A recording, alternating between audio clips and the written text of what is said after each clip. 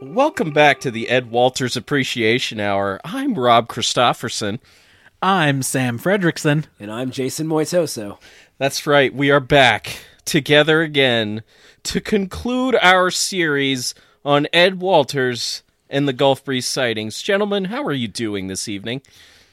Well, Jason's sick, so I'm present. No, not I'm not only sick. is he I'm experiencing vocal issues. Not only is he robbed Post-illness. of his physical voice, he has also been robbed of his spiritual voice. What? In that he's done with this. He hates this. Sam, if that was the case, I would be done every week. That's true. He's got some fortitude in him. That's what we love about him. Thanks, buddy. So because of that, he may or may not talk that much. Yeah. Rob, I love how you said that this was the Ed Walters Appreciation Hour. Isn't this like our third recording? This is the third Ed Walters Appreciation Hour. It is. It We've really appreciated him a lot. Is he still alive? We're going to touch on that at the end of this episode, but Because I'd sure as hell like to be the man who kills him. Wow, the cruelty here is already unleashed on this podcast. What is that? Minute and a half in? Minute and a half All in. right. Boom. What? We did it. All right. This is the kind of content that you're going to receive this evening. I mean, it's the kind of content that Ed Walters brings out in The Best of Us. So, it's what Ed would want. You know, it's premium. Oh yeah, it is premium, and you know what? It's what the people want. The people are True. excited for this. True. And speaking really quick about the people. Yes. Okay. I'm just gonna take over and just imagine that this is now an episode of the Not Alone podcast, which it's not. It is? Sort of. Is it? This is interesting, isn't it? It is. It is going up on our feed, so it might as well be.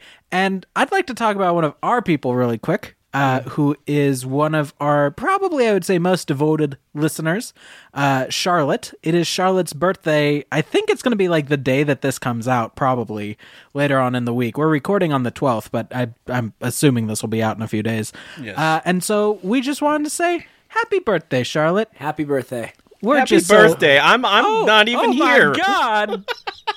Did you hear that? Rob chimed in. He doesn't even know you. I don't know you. That's just the kind of guy Rob is, and that's just the kind of person you are. So happy birthday. Thank you for being one of our best listeners. Everyone else, do not email me. I am not going to tell you happy birthday. This is a special one-off. Okay. All right, moving forward. That's what I had. I'm done. Okay. I'm just going to fall asleep for the rest of the episode. That's okay, man. That's okay. We're coming to it's the final lap. It's the final stretch. we're almost over that finish line. So thank the Lord. Since it's been a while since we talked about our patron saint of the abductees, Ed Walters, it's kind of fitting that we do a little kind of a reminder, a refresher, a summary of what we've been through already. And I know for Jason, it's a lot, the emotional toll this series has taken on him with Rob, I feel the nothing. combined back catalog of Not Alone episodes. I can only imagine. He's in a rough spot right now. He is. No, I'm great. Cozy. I got my hoodie on. Drinking some tea. All right. I'm ready. All right. That sounds nice. Yes. So in November of 1987, the small town of Gulf Breeze, Florida, became a UFO hotspot thanks to a 41-year-old building contractor named Ed Walters. For nearly 6 months, Ed supplied the local newspaper, the Gulf Breeze Sentinel, with pictures of UFOs that he captured with his Polaroid camera.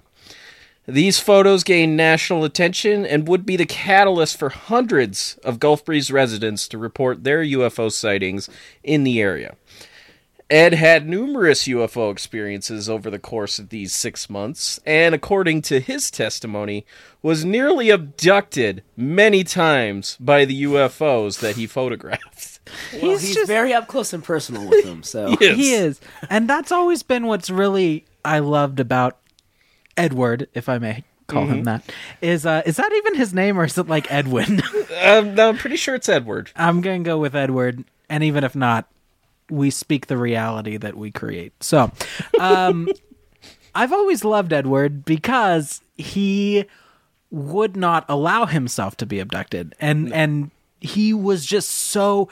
You hear about all these idiots like Betty and Barney Hill and Antonio Villalobos just walking, just getting picked up, you know. This man had the forethought to fight back, and I'm proud of him. I really am. It's almost like an old fisherman's tale where he's like, "Oh, I almost got eaten alive." Wait, are you saying that Ed Walters is these aliens Moby Dick? Ed Walters is the whale. I didn't say it, you did. All right. That's totally fair. I think that's fairly accurate. He he is the whitest whale of this tale, so that's true. From now on, can we please only refer to the aliens as Captain Ahab? Yep, that's right. Perfectly fine. That's canon. That is canon now. What have I begun? That's probably my favorite thing favorite observation you've ever made in the entirety of Not Alone. Well, one of us is welcome. One of us is excited about that. Yep. I'm pretty excited about that. I'll be honest. It was pretty great. So, his experiences though ended on May 1st, 1988. Now, Sam, question for you: May 1st. Do you know whose birthday in ufology that is? J. Allen Hynek? You are correct, sir. Really? Yes, that is J. Allen Hynek. Essentially, I don't know how many of you grew up going to Sunday school and they'd ask you a question and you just say "Oh, Jesus," and they're like, "Yeah." And that's exactly how J. Allen Hynek is for ufology. He's always the right answer. That makes sense. He is. Now. He really is. I'm proud of myself, actually, for getting that. Yes, a frustrated Ed Walters on May 1st, 1988, finally yielded to the aliens' demands and was abducted. Well, he thinks he was abducted. During his final encounter, he awoke on the beach of Shoreline Park, missing approximately an hour and 15 minutes of time. He also claimed to have an unnatural fear for his daughter's safety, bruises on his head, and a strange substance underneath his fingernails that had a foul odor. Oh, no. Yes, and that's where we left you at the end of part 2 of this series back in September. So, for part 3, we're going to touch on some of Ed's lifelong encounters with these aliens. We're not really spoiling anything here. There's an abduction narrative coming, and we're going to focus. Has to be. That's how it works. Yes, you're chosen. You're special. Yes. So we're going to focus on these hypnosis sessions as well as the famous flap that occurred in Gulf Breeze after 1988 and lasted until about 1997. So, Ed came away from his final encounter on May 1st feeling unsettled, to say the least. It was the culmination of a 6-month ordeal of harassment from these alien beings, and he had some questions.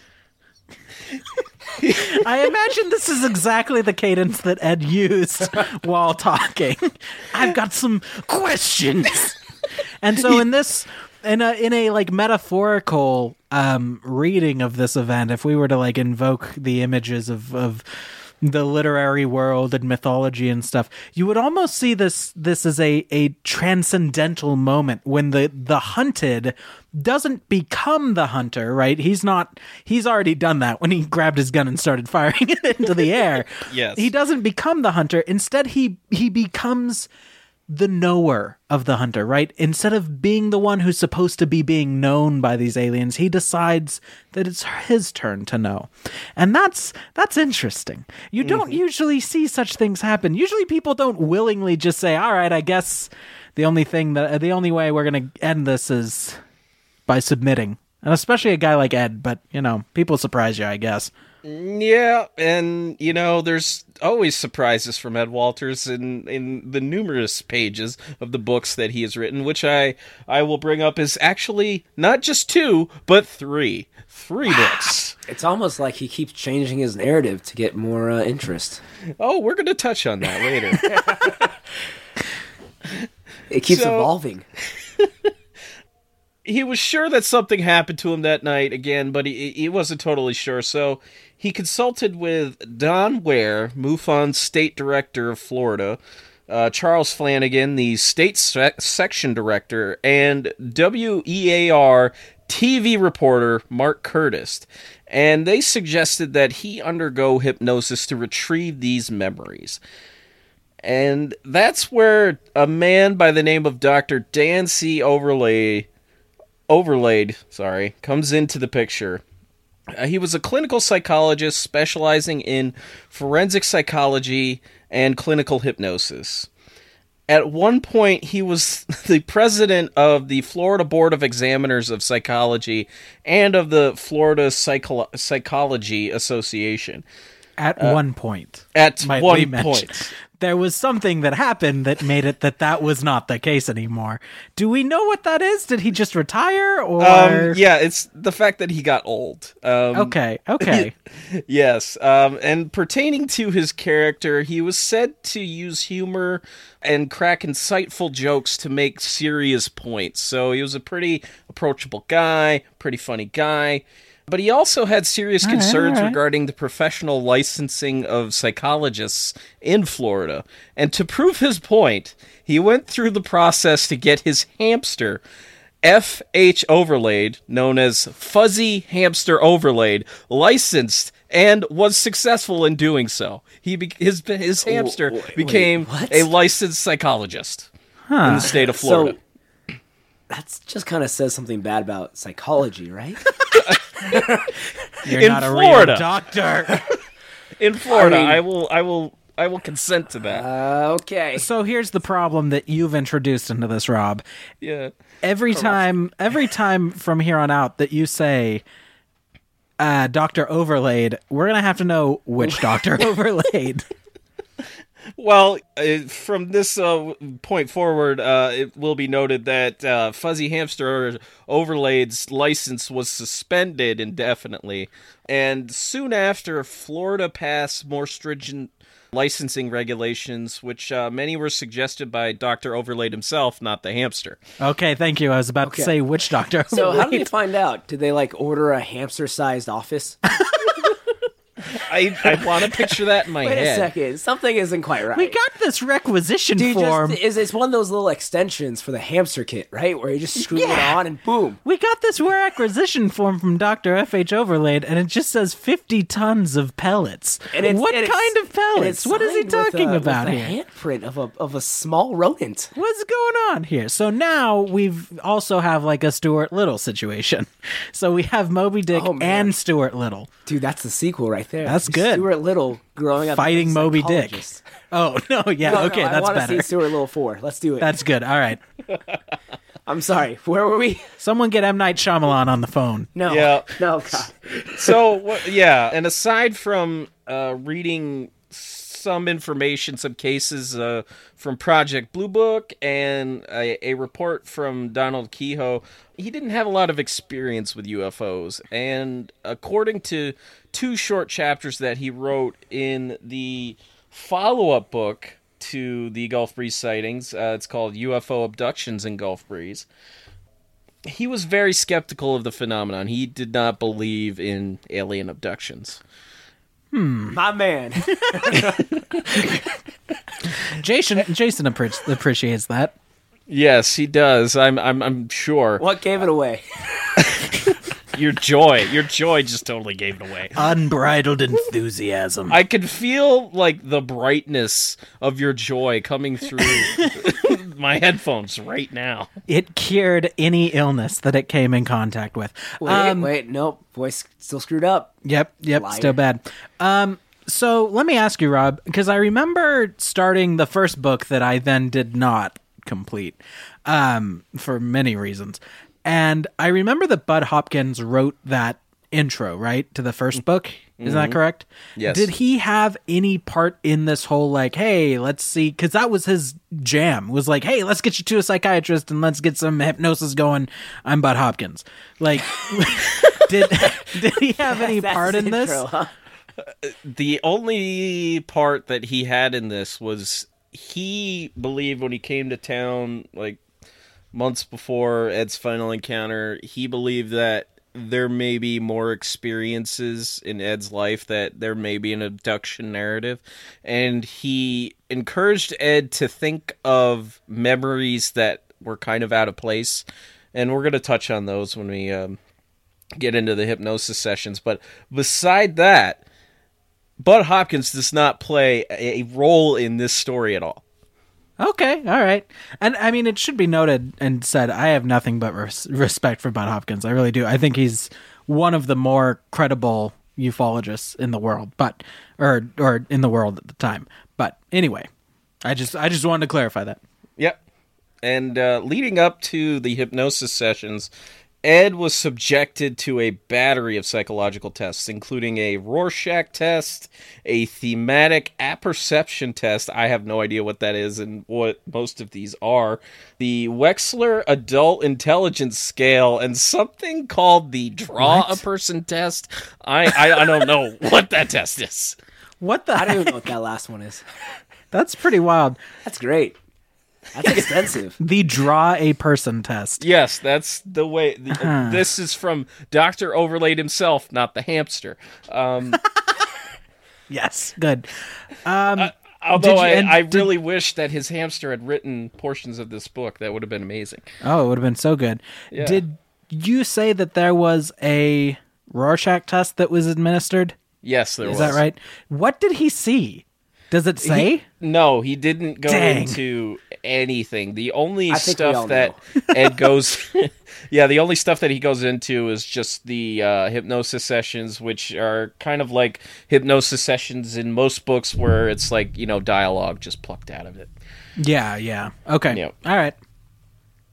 These tests were administered over the course of 6 hours and multiple sessions, and after all of them were administered, Dr. Overlaid stated, quote, Ed was emotionally and mentally stable and a somewhat conventional and non-assertive man. I disagree. I disagree completely with the way that he has presented himself in his book, but we will cover that at the end. Okay. All right.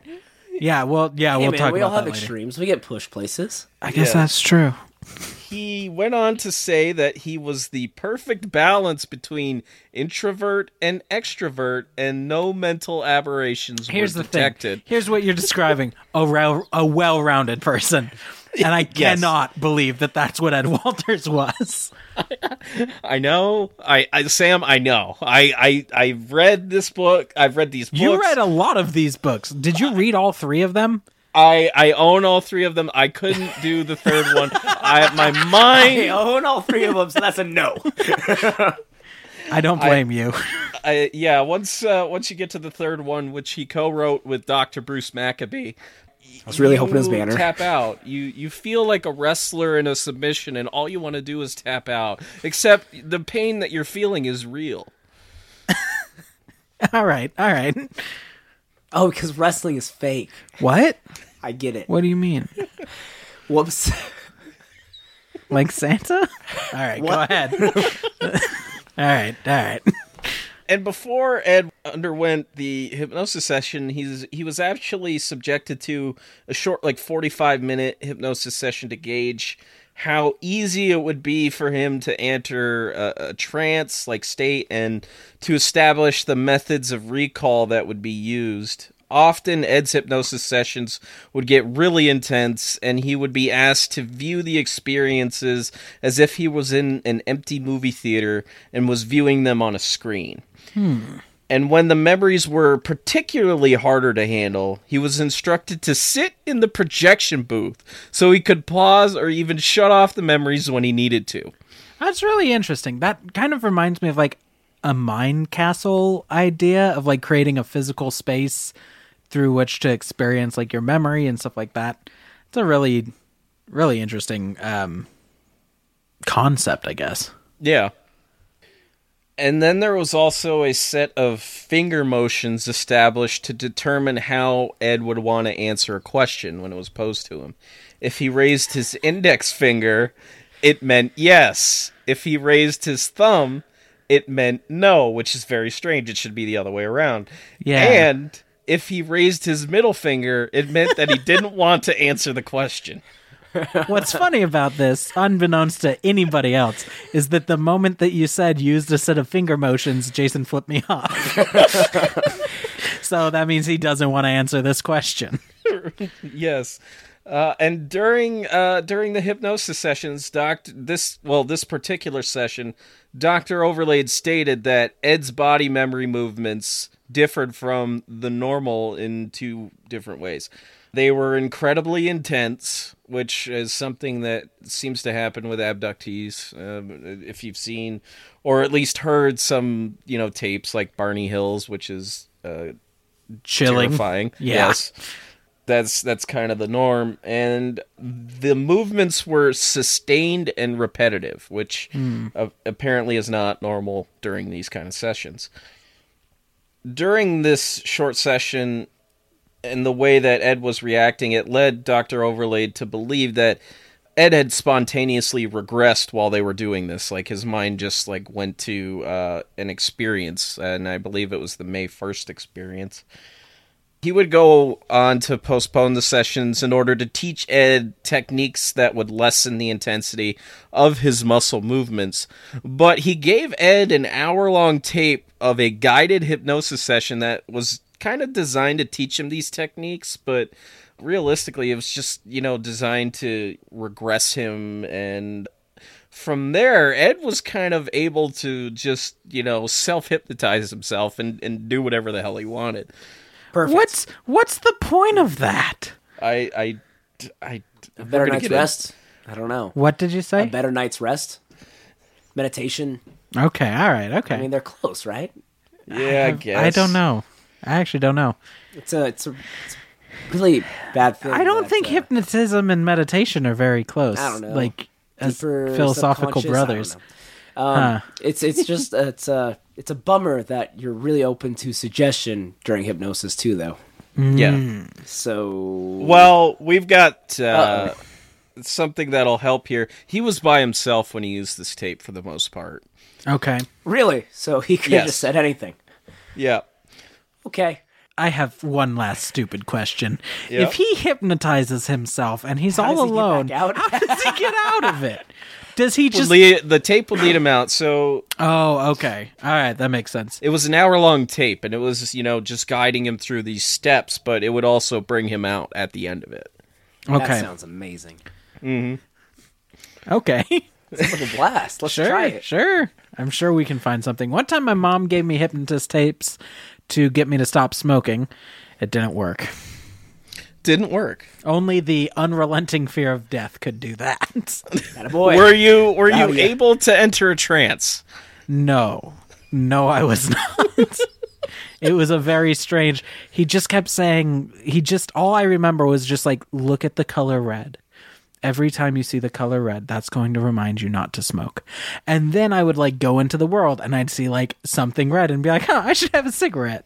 It was the exact opposite of what was supposed to happen. You didn't have the Office Space kind of experience? No, I did not. Damn. I want to know if that's real. If I can go and be hypnotized to actually go to work and enjoy my job. I don't think that's possible. No. Even if you like your job, I don't think... No, I don't.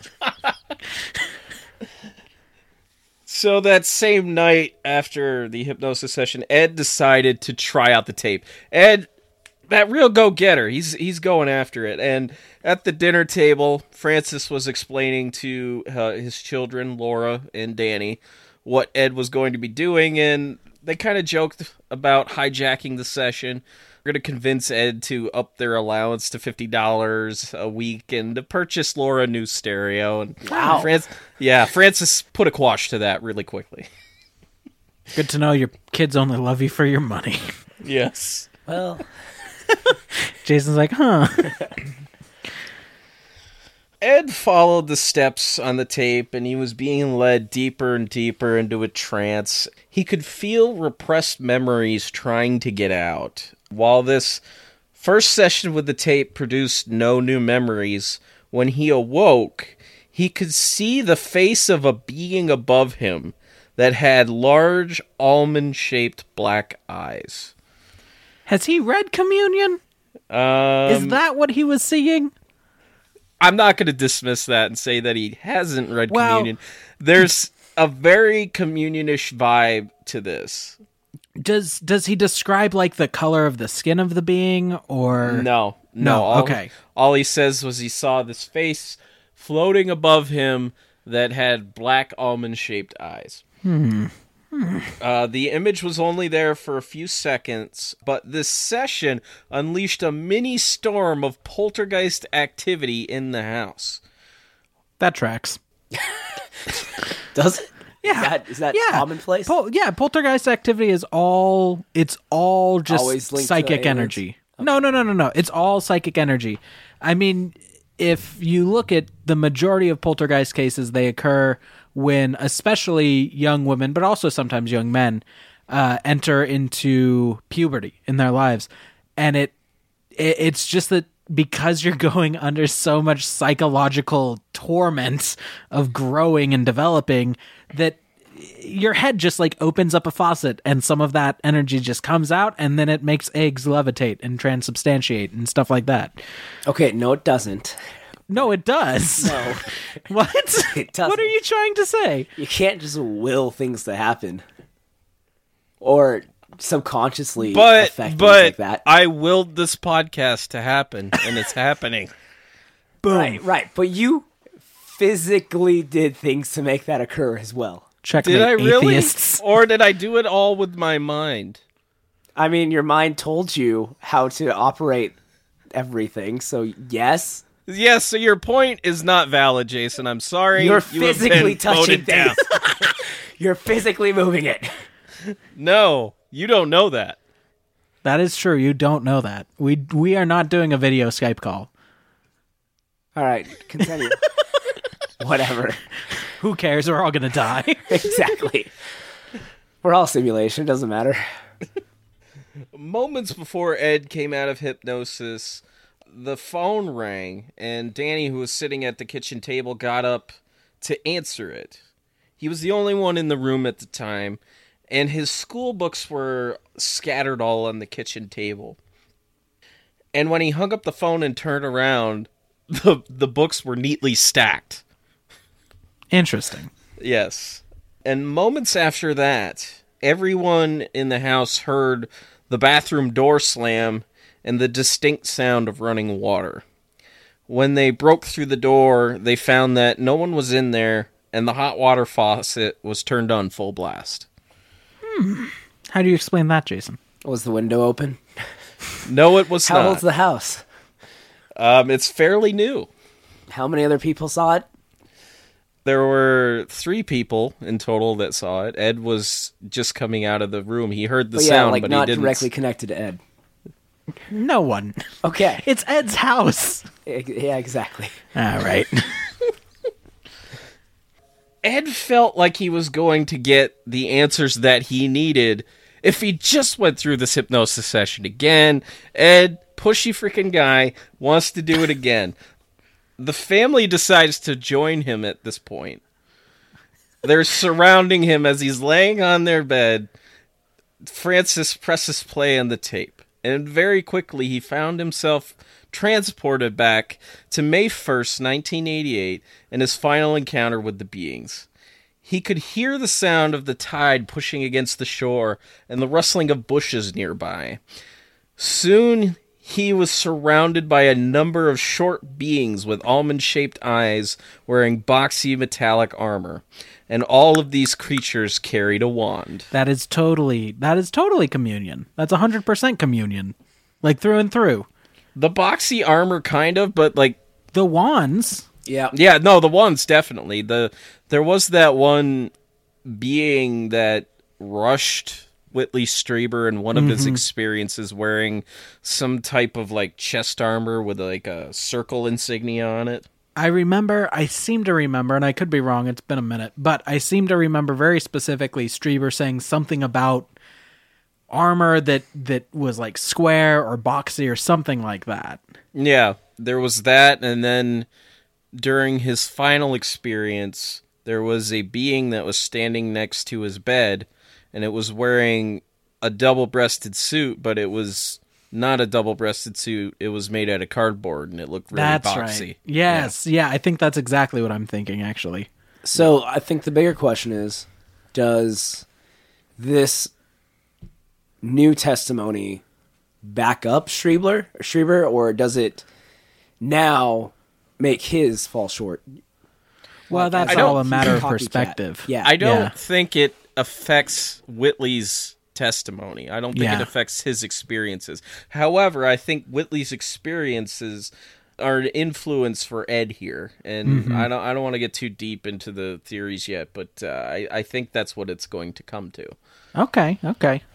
But quickly, two of the beings rushed him and began to push him down to the ground. One was holding onto his neck, while the other was pushing against his shoulder. They are Captain Ahab finally getting the whale. You would do the same thing. He described the movements of these beings like that of jumping spiders. And a group of 20 of them lifted him up and began to carry him toward a lighted craft. Okay. That kind of tracks as well with Strieber. Strieber's my man, so I'm just going to keep... Because, like, he specifically says at one point that he is being carried out, and he's not sure. He can't tell because he's, like, frozen. He can't tell if he was floating or if he was being physically carried as well. Right. In this case, Ed's pretty sure that they're carrying him themselves, all 20 of them. Big guy. And yet our man Ed Walters was able to struggle. The beings dropped him to the ground and scattered away the moment they realized that Ed could move again. And he struggled to his feet, and he tried to grab one of the beings.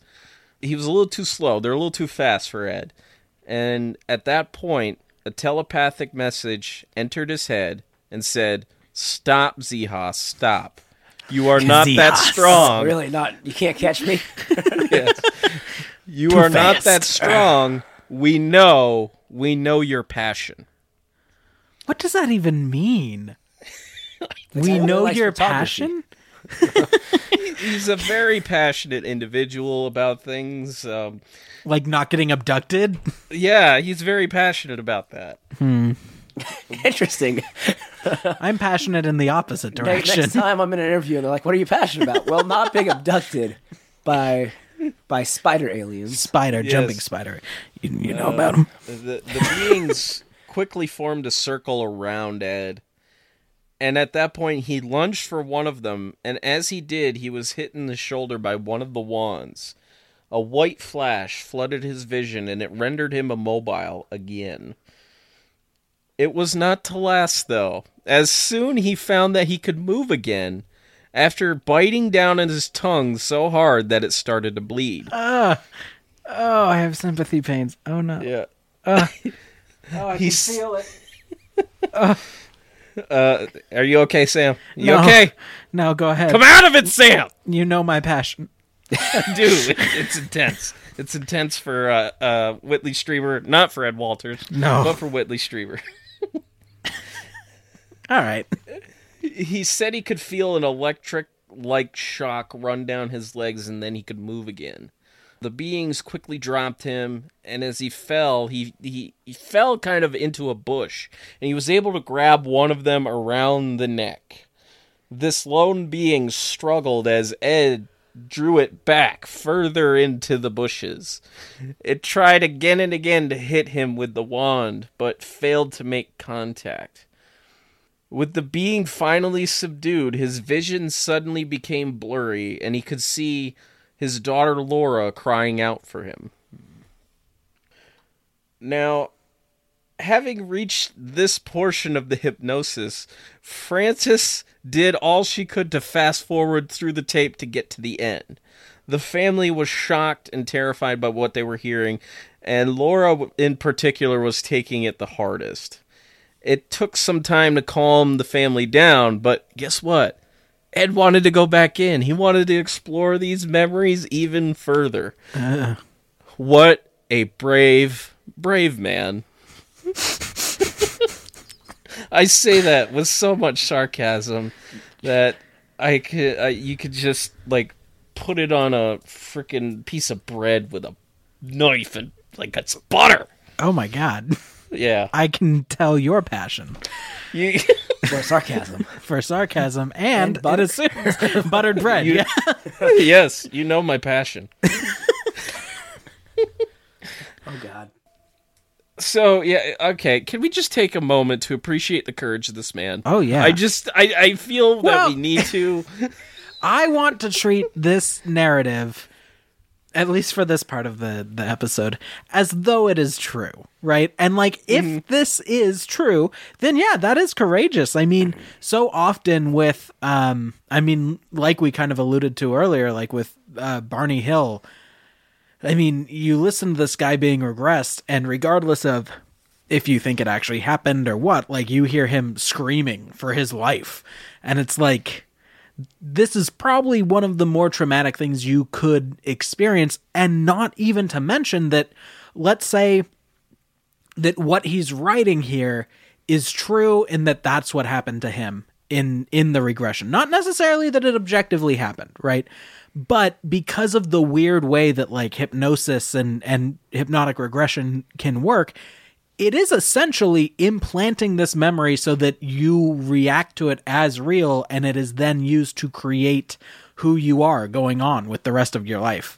So like, yes, Edward is an interesting and strange individual, but if this is true that he even did say, okay, we're going to go back into it, it is kind of brave, in my opinion. I'm excited to see DiCaprio play him in a biopic. It would be right. I mean, it's it? basically The Revenant right now. Yeah. What? Is it? I mean, No, it really is isn't. of focus and determination that he has right now. Yeah. Close enough. That's true.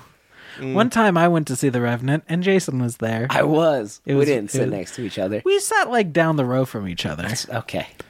Yeah. Yeah, it was a good movie. It's a heavy movie. You went with a Tinder date, and Katie, to this day, talks about that person because she was like, that girl that Jason was with that time, when all of, like, because I don't know if you've seen The Revenant. At one point, he, like, cauterizes a gaping neck wound that he has. Yep. And it is just, ugh. And this girl apparently just sat there, unblinking, unflinching. And my wife's like, she must be a psychopath. Oh my God, you were going to get murdered in your sleep. You were. No. Anyway. Ed convinced Frances to help him go back under hypnosis for a third time. Wow. And she ushered the kids out of the room, and it was only Ed and Frances. And this time he found himself not on the beach, but inside a room, a small room that gave off the impression that it was dirty. Now, that is something that Whitley Strieber also reported during his experience from December 26th, 1985. When he talks about it giving off an impression, like, he's not looking around and seeing, like, stuff strewn out and stuff like that. He's literally just, like, in a room, and he's like, oh, this feels dirty. Like, this feels weird, right? Yeah, exactly, because there's nothing else in the room. The only other features of the room is that it's really brightly lit, but he can't tell where the light source is coming from, which is also very common in these kind of stories. And there's what he describes as a bowl-like device on the ceiling. Interesting. So, if you've seen kind of like, have you ever seen those light fixtures that just kind of look like a glass bowl on the ceiling? Mm-hmm. Yeah, that's basically kind of what it was, but it was completely white.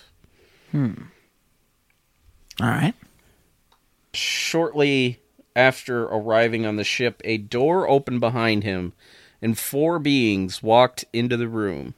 3 were the short gray figures, while the 4th was very, very different. It wore a tightly pulled hood, revealing a head much larger than the other beings. Bits of white hair poked out from underneath that hood, and judging from the wrinkles on its skin, it appeared to be old. The voice Ed had been hearing throughout all of his experiences was coming from this being. It was a male voice, and it instructed him to calm down. This being had another distinct feature that Bud Hopkins, the noted abduction researcher, has identified as being common among abductees, or at least that's what Ed tells us. The being only had 4 fingers, no thumb, and in between each finger was what Ed described as webbing. Ed was still upset at this point about these visions of Laura that he was seeing, but they reassured him that she was not on board the craft. "She's fine. See? See?" the being said. Okay, The older being... What? Wait. I'm sorry. Yeah. I need to defer to my biologic friend. No, that's not right. That's not what I meant to say. My friend with an interest in biology, Jason Moitoso. Jason Moitoso. When you have like a being with like webbed digits, doesn't that? Well, indicate... wait. Hold on 1 second. Okay, all right. Okay. When I say webbing between the fingers, I don't mean like an amphibian. I mean like the way that Ed Like drew spider them. webs? Yes, they look like strings basically between the fingers. Yes. Oh my I will God. show you the picture later. No, don't. What?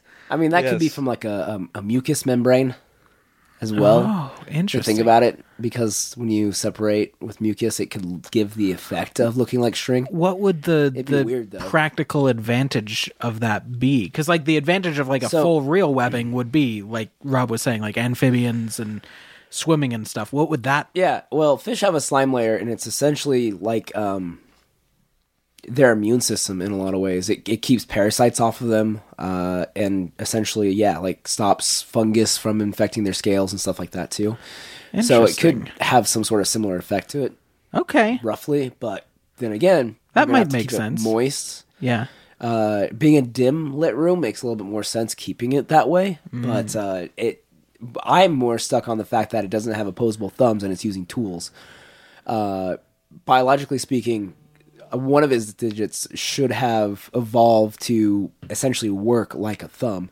I mean, pandas, their wrist bone is actually notched so that they can wrap their paw in their wrist bone around bamboo to pull it down. Like they have Oh man, almost created like a claw. The per se, inverse of a thumb. to make a thumb so that they can still manipulate things. wow. So it's interesting to hear that they're, like I said, using tools, but not having what we assume would be like the correct like Physiology. ability to do that. Yeah. Oh, okay. Interesting. Well, Okay. I should clarify that it's not this older being that uses the tools. It's never seen using tools. It's only the shorter gray beings, and those Gotcha. beings So when have you get to a certain thumbs age, on they them. just cut off the thumb. Well, yeah. maybe, or Okay. maybe they're like different species or genus. Okay, or so whatever. they're living in a symbiotic relationship. Yeah. Which is not uncommon No. to alien abduction narrative. That's weird, but okay. Yeah. All right. Sorry for the interruption. No, that's fine. The older being stood in front of Ed with its arms crossed. Occasionally, it would open and close its fingers as if it was nervous. Ed then heard another voice, a female voice, telling him to remember. In his mind, he was transported to his childhood bedroom when he was 11 years old, and he could see a bright light coming in through his bedroom window.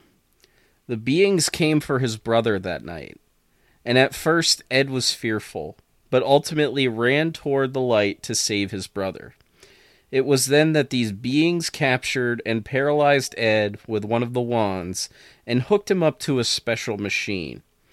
Now, I'm going to interrupt the narrative here to ask you a question, Jason, seeing as how you're not big into the abduction stuff like we are, and like, but you've been I want to sit through a lot of it. But like, yeah, you've sat through this stuff over and over again.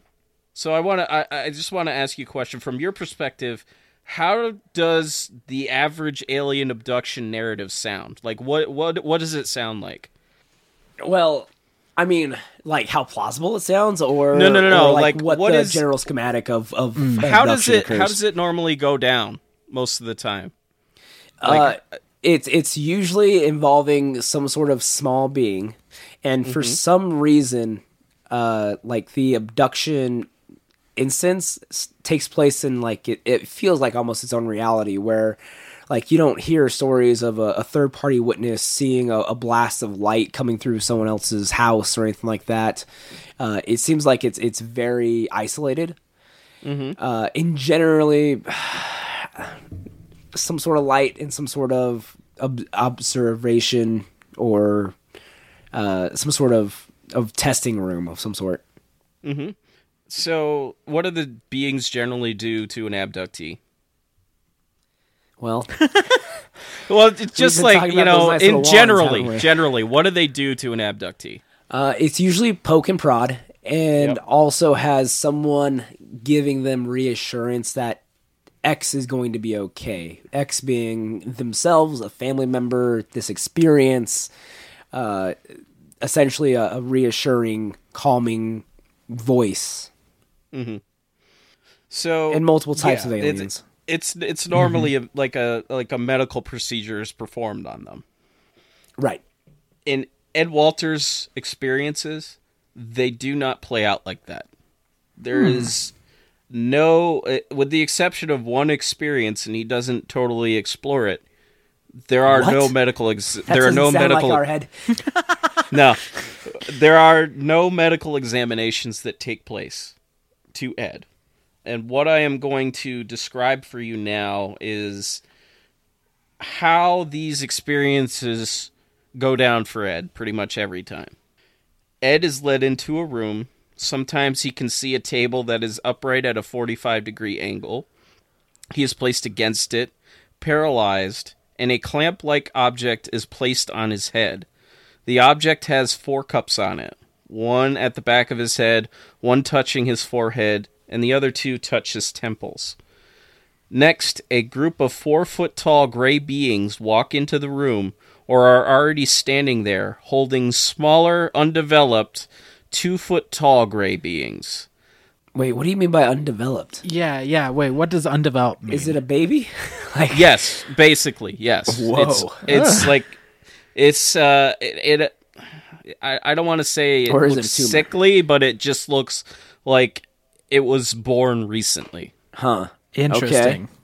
The main alien in charge calls these beings, these undeveloped beings, news, spelled News. And each of them is hooked up to a similar clamp-like device. Ed then begins to relive memories from his life that produce different emotions in him. When this is happening, the top of the clamp-like device, which is kind of T-shaped, lights up a red color. Usually, Ed relives these memories 5 or 6 times, as each subsequent being is hooked up and disconnected from the headgear. And now, when I say each one, there's generally about 6 of them that get hooked up to this machine. And that's how these experiences play out for Ed. There are no real medical examinations. It doesn't fit into the normal narrative of an abduction account. That's kind of, to make yet another literary reference, it kind of reminds me of like The Giver, where they like nobody can think or nobody can feel because they can't remember, and that's how like feelings happen and all of that. And it's like, because the underlying assumption in any abduction narrative, whether it's Ed Walters, Whitley Strieber, or anybody else, is that for some reason there is something that the aliens want/need that cannot be obtained without partnering with humans. And usually that partnership is Involuntary? Involuntary, unwilling. And so typically you get like the ideas of, especially with the probing, you get the ideas of like, oh, well, they're trying to determine our physical state, either because A, you've got a few different options. A, they want to learn more about us in general. B, they're doing something to the environment, to the atmosphere, whatever. They're doing something and they want to see if that's changing our physiology. Or C, the more ancient astronaut kind of theory, they created us and they kind of just want to check up on how we're doing and how we're progressing. And so it's really interesting then that they aren't medically concerned, but rather it seems like emotionally concerned. So the news, the NEW, are those the ones that are being clamped up and like being transferred or going through that? Or is it the older Greys that are hooking up to Ed? It's the news. Okay. They're hooked up to the same headgear, and it appears to be kind of vital to their development in some kind of way. Yeah. That is so interesting. Yeah, and we're going to touch on like the types of memories that they make him experience, but Ed emerged from this hypnosis session just as 5 beings were beginning to approach him. When he told Dr. Overlay this information, he was just completely stunned that he could just regress like that. And he basically told Ed to stop doing the self-hypnosis. You know, it's not safe for him. You're going to hurt yourself. Through the course of 3 sessions with Dr. Overlaid, they discovered that Ed has been abducted approximately once every 8 years from the ages of 17 to 41. And back when Bud Hopkins rolled into town earlier in the story, he, like I said, he believed that there was more to Ed's story and that there may be an abduction narrative in there, which we now have established. And he urged Ed to explore these memories that may seem off in some way. And Ed was able to pinpoint 3 of them. It's those memories that became the focal point of these hypnosis sessions. The first was at the age of 17 and involved this strange-looking black dog. Here we go, back with the dogs again. Ed was running an errand for his mother and noticed this strange dog following him. It terrified him so much that he ended up crashing his bike into a ditch. And after pulling it out, he raced to the store and just raced back as quickly as he could. All the while, this black dog just kept pace with him. And even when he was in the store, it just sat outside and stared at the door waiting for him to come out. From inside his house, when he finally made it home, he could see the dog sitting on the porch, but its head was twisted backward, and it was looking at Ed in a very unnatural way. That's a skinwalker. I've heard my fair share of skinwalker stories, and that's a skinwalker. Most definitely, man. I'm picking up on those vibes. I don't like them. I don't like them either. Later that night, Ed recalled seeing a bald-headed man with big eyes at the foot of his bed. This is the only time and only experience that Ed can recall having any kind of medical procedure done to him. And when he was exploring these memories, he actually didn't want to explore them. He gave Doc the thumbs up. He answered no to most inquiries about this experience and threw up that middle finger a few times, too. All he could remember, or more accurately, all he would remember, was that there was some type of device attached to his genitals. Typical. Of course. Of course. There it is. There's that disgusting anti-gray stereotype coming out again. All they want is the D. Yeah, all they want is that reproductive material, and it's It's not cool. 2019. I feel like there's easier ways to get it. There's better ways to get it, that's for sure. You know, there is, perhaps they should take lessons from the doctors and clinics that we have here on Earth. Like, do your homework, aliens. Come I'm on. tired of this crap. Laziness. In order to avoid this memory, he jumped to the May 1st, 1988 experience, which we've covered. The second memory is at the age of 25, and it occurred when he was leaving a job site late one night. This was just before he moved his family to Costa Rica to set up his coffee plantation or to establish a drug trade. We don't really know. But I think we caffeine is know. a drug, right? True. yeah, you've got a point. Maybe if I drank coffee, I would understand that, but I don't. So, Are you an alien? Nice. Solid. That was The not hard planned. questions. Dang. you know, I plead the fifth on that one. Okay. That's a yes. What? You can speculate all you want. Doesn't mean that I'm an alien, but it was past 11 p.m. that night, and in his rearview mirror, he could see that there was a darkness following his car that was somehow darker than the night sky. His car soon stalled out, and after exiting the vehicle, he believed that a motorcycle was coming straight for him. But all he could see was actually just a light. And as the light approached, it flew directly over the car. He got back into it, and it was somehow able to start again.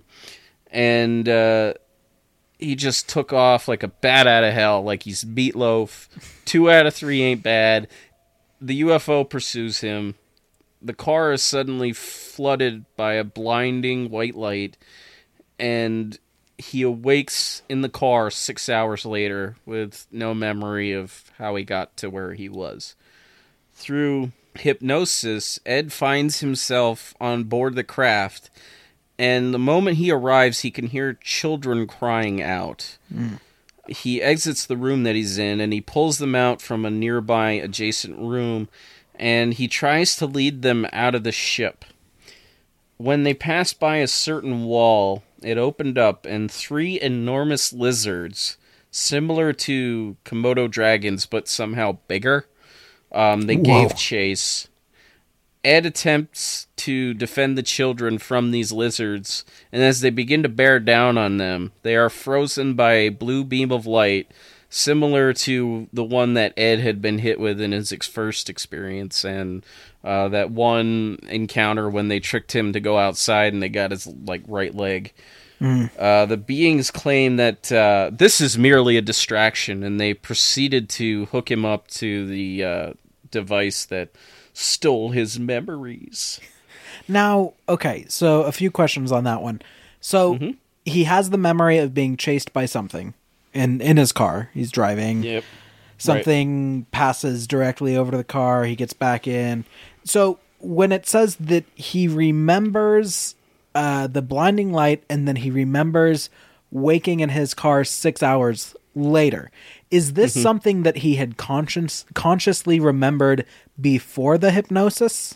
Yes. Okay. And so then during the hypnosis itself, that's when he goes in. It's not that he's recovering the first memory and then inceptioning into the second memory. Yeah. Sorry, I should have made note of that. I didn't want to go into every single one of these. No, for sure. These hypnosis memories, because they're all basically the same. Yeah.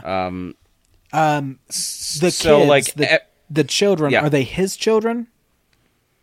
No. Wait, they are not. 25, right? Yeah. Oh, okay. Right? Yeah. He doesn't recognize the children at all. Okay. All right. Interesting. His third out-of-place memory is at age 33 and took place in Corpus Christi, Texas, shortly after moving back from Costa Rica.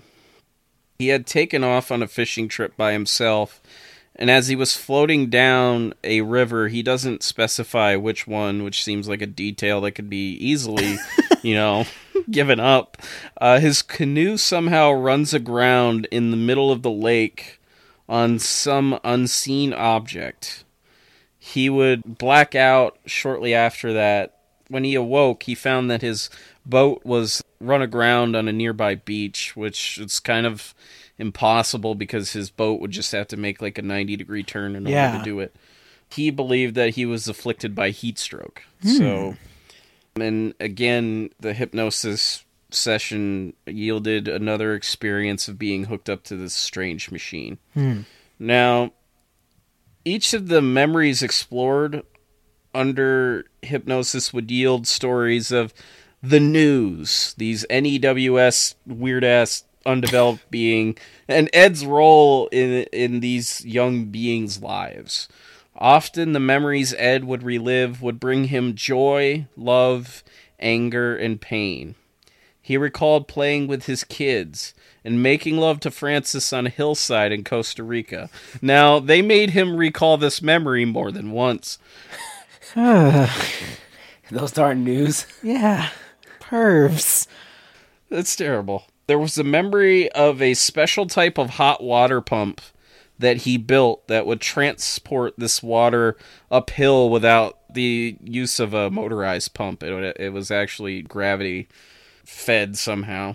I forget how he explained it, but he explained it in the book. If you really want to know, I will encourage you, find yourself a used copy of UFO Abductions in Gulf Breeze. It's a riveting read if you don't want to lose your mind.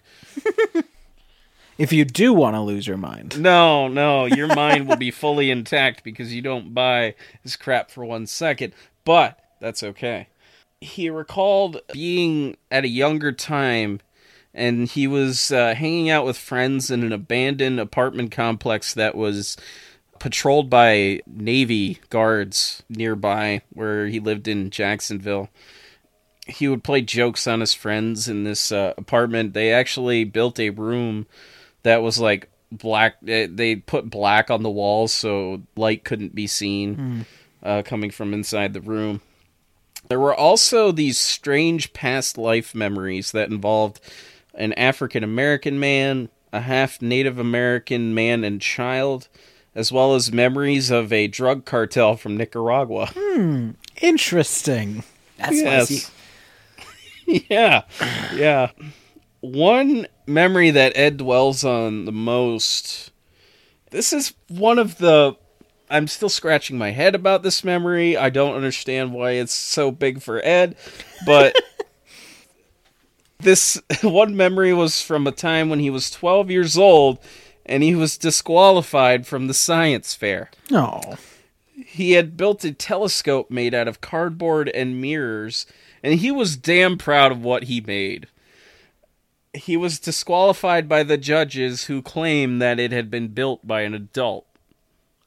So these aliens, these really powerful memories of making love to your wife on the hills of Costa Rica and playing with your kids and being proud of this hot water pump that you somehow managed to build. And there's this one random memory of the time you were disqualified at the science fair. Well, I mean, to be fair, it sounds like that memory out of all of them has probably the most specific and unique emotion attached to it, I think. Like, if you look at the other ones, you're playing with your kids, that's joy. You're, doing it with your wife, that's all sorts of, stuff. You're feeling nostalgic for your childhood memories of playing jokes with friends. The past life memories are a little weird, but what he's feeling here at the science fair is a complex emotion. He's feeling a mixture of pride as well as a mixture of indignation and of disappointment mixed with anger. Like, of all of the memories, I would say that's probably the one that, if we're correct in assuming that this is like a giver scenario where the one transfers life experience and fleshes out the experience of the others, I would say that that's probably kind of a hard emotion to bottle up and capture, as it were. If I wanted to take this seriously, I would agree with you. Well, completely. You got but it. You have a valid point. Yes, you totally have a valid point. It is a complex emotion. The main emotion that he feels from that experience is pride, because he knows that he was not wrong, and he has pride for that telescope that he built. So I could definitely see that perspective. However, this is Ed Walters, and I know the story that we're in right now. But I will give you that, yes. All right. The hypnosis sessions would yield other types of strange phenomenon around the Walters household as well. All members of the family, with the exception of Ed, which is very strange, claimed to see what they described as 4 strange fingers that would hang over the roof, and they could be seen from the kitchen window and the living room window at times. No, wait. Ed didn't claim that he saw this, right? No. So he did not claim to see the fingers. So what can we infer from this?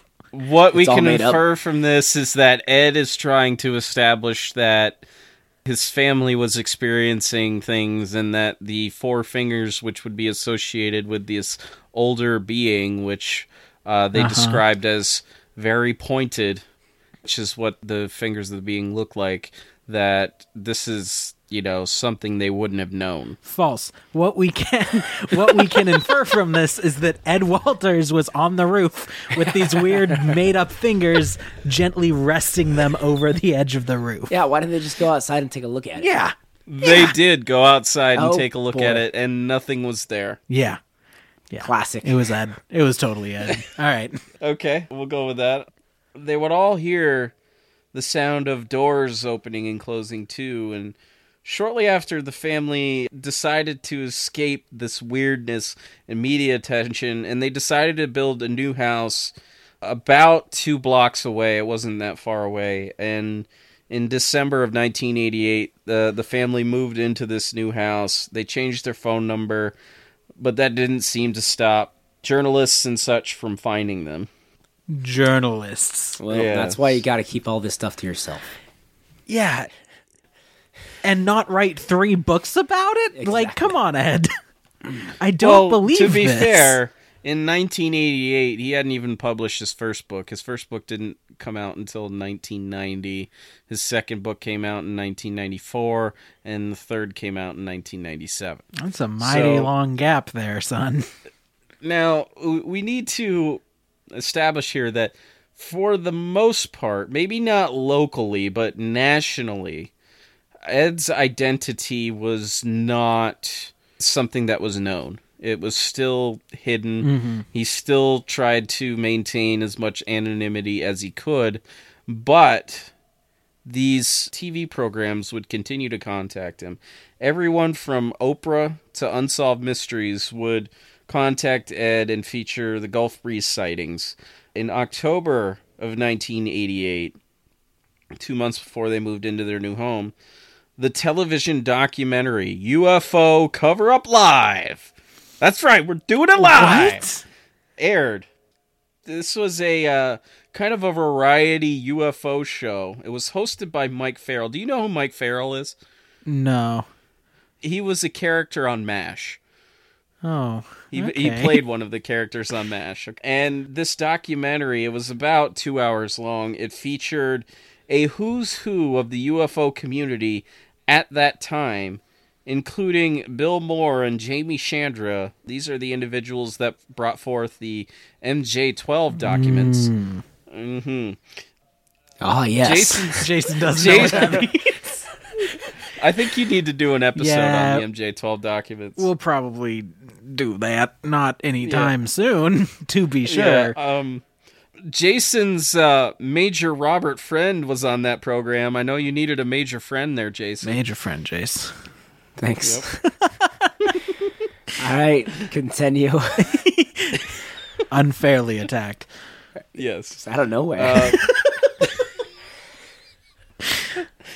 The show also featured Stanton T. Friedman and Jesse Marcel Jr., who brought forth the story of Roswell, as well as Betty Cash and Vicki Landrum, who were involved in one of the most dramatic close encounter of the second kind cases, which led to both Betty Cash and Vicki Landrum getting sick, experiencing symptoms that were described as being as if they were exposed to radiation, which I know Jason just loves when it comes to UFOs.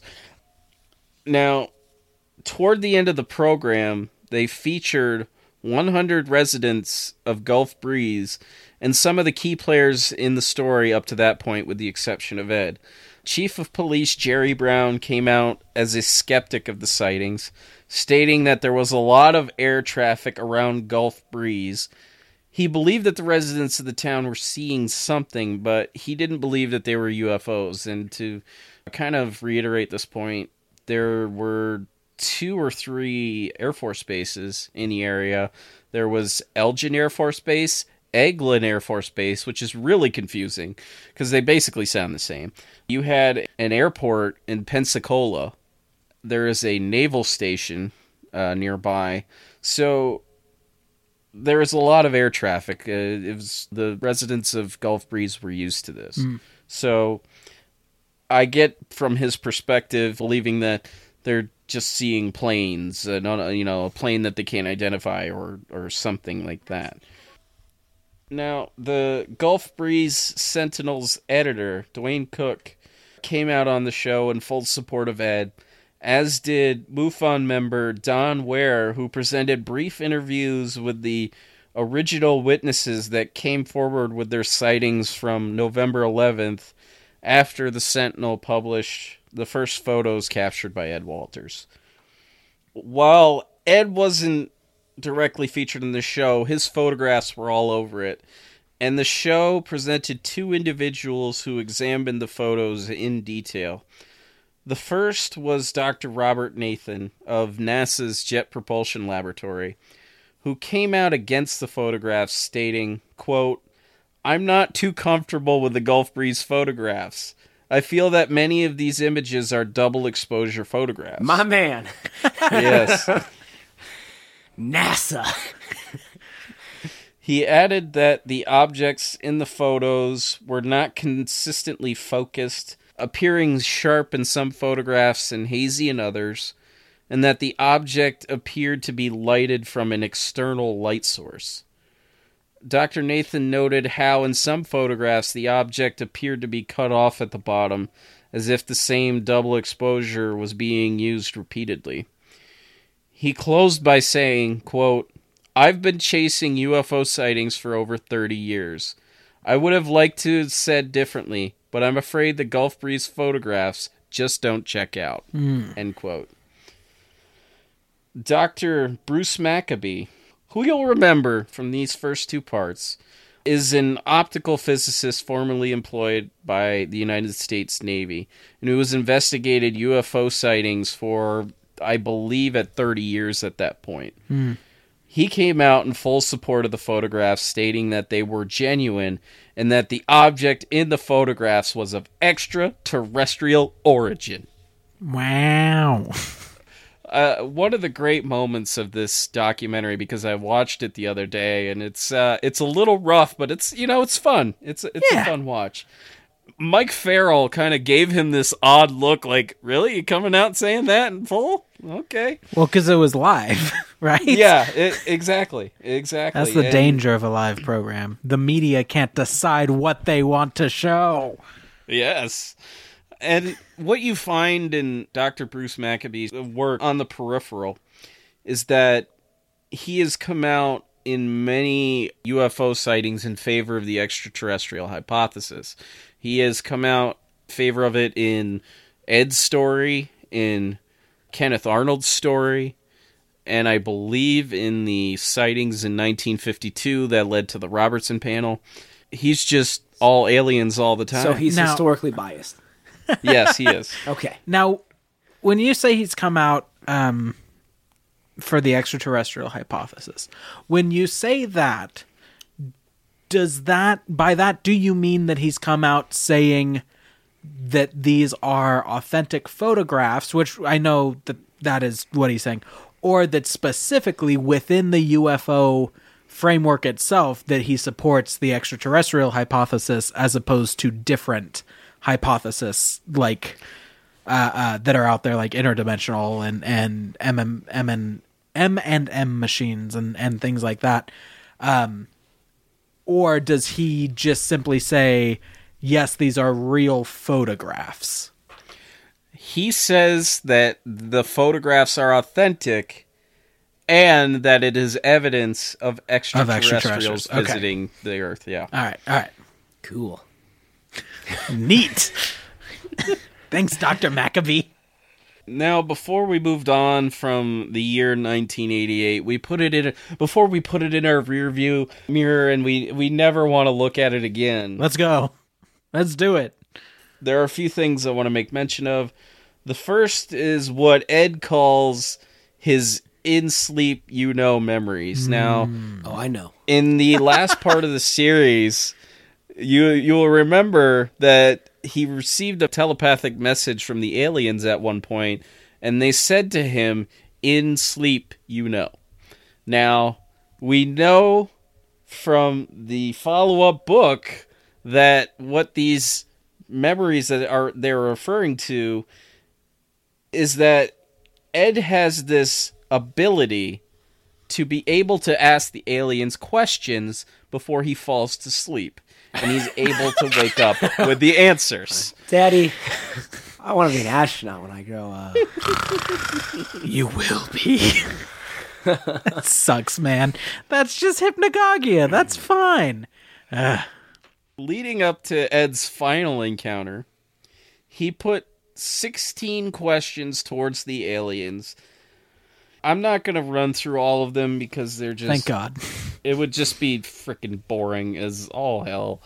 That's the spirit. But to describe to you how he's able to accomplish this, early on in his life, Ed has been able to fall asleep relatively quickly every night using what he calls the black cloud method.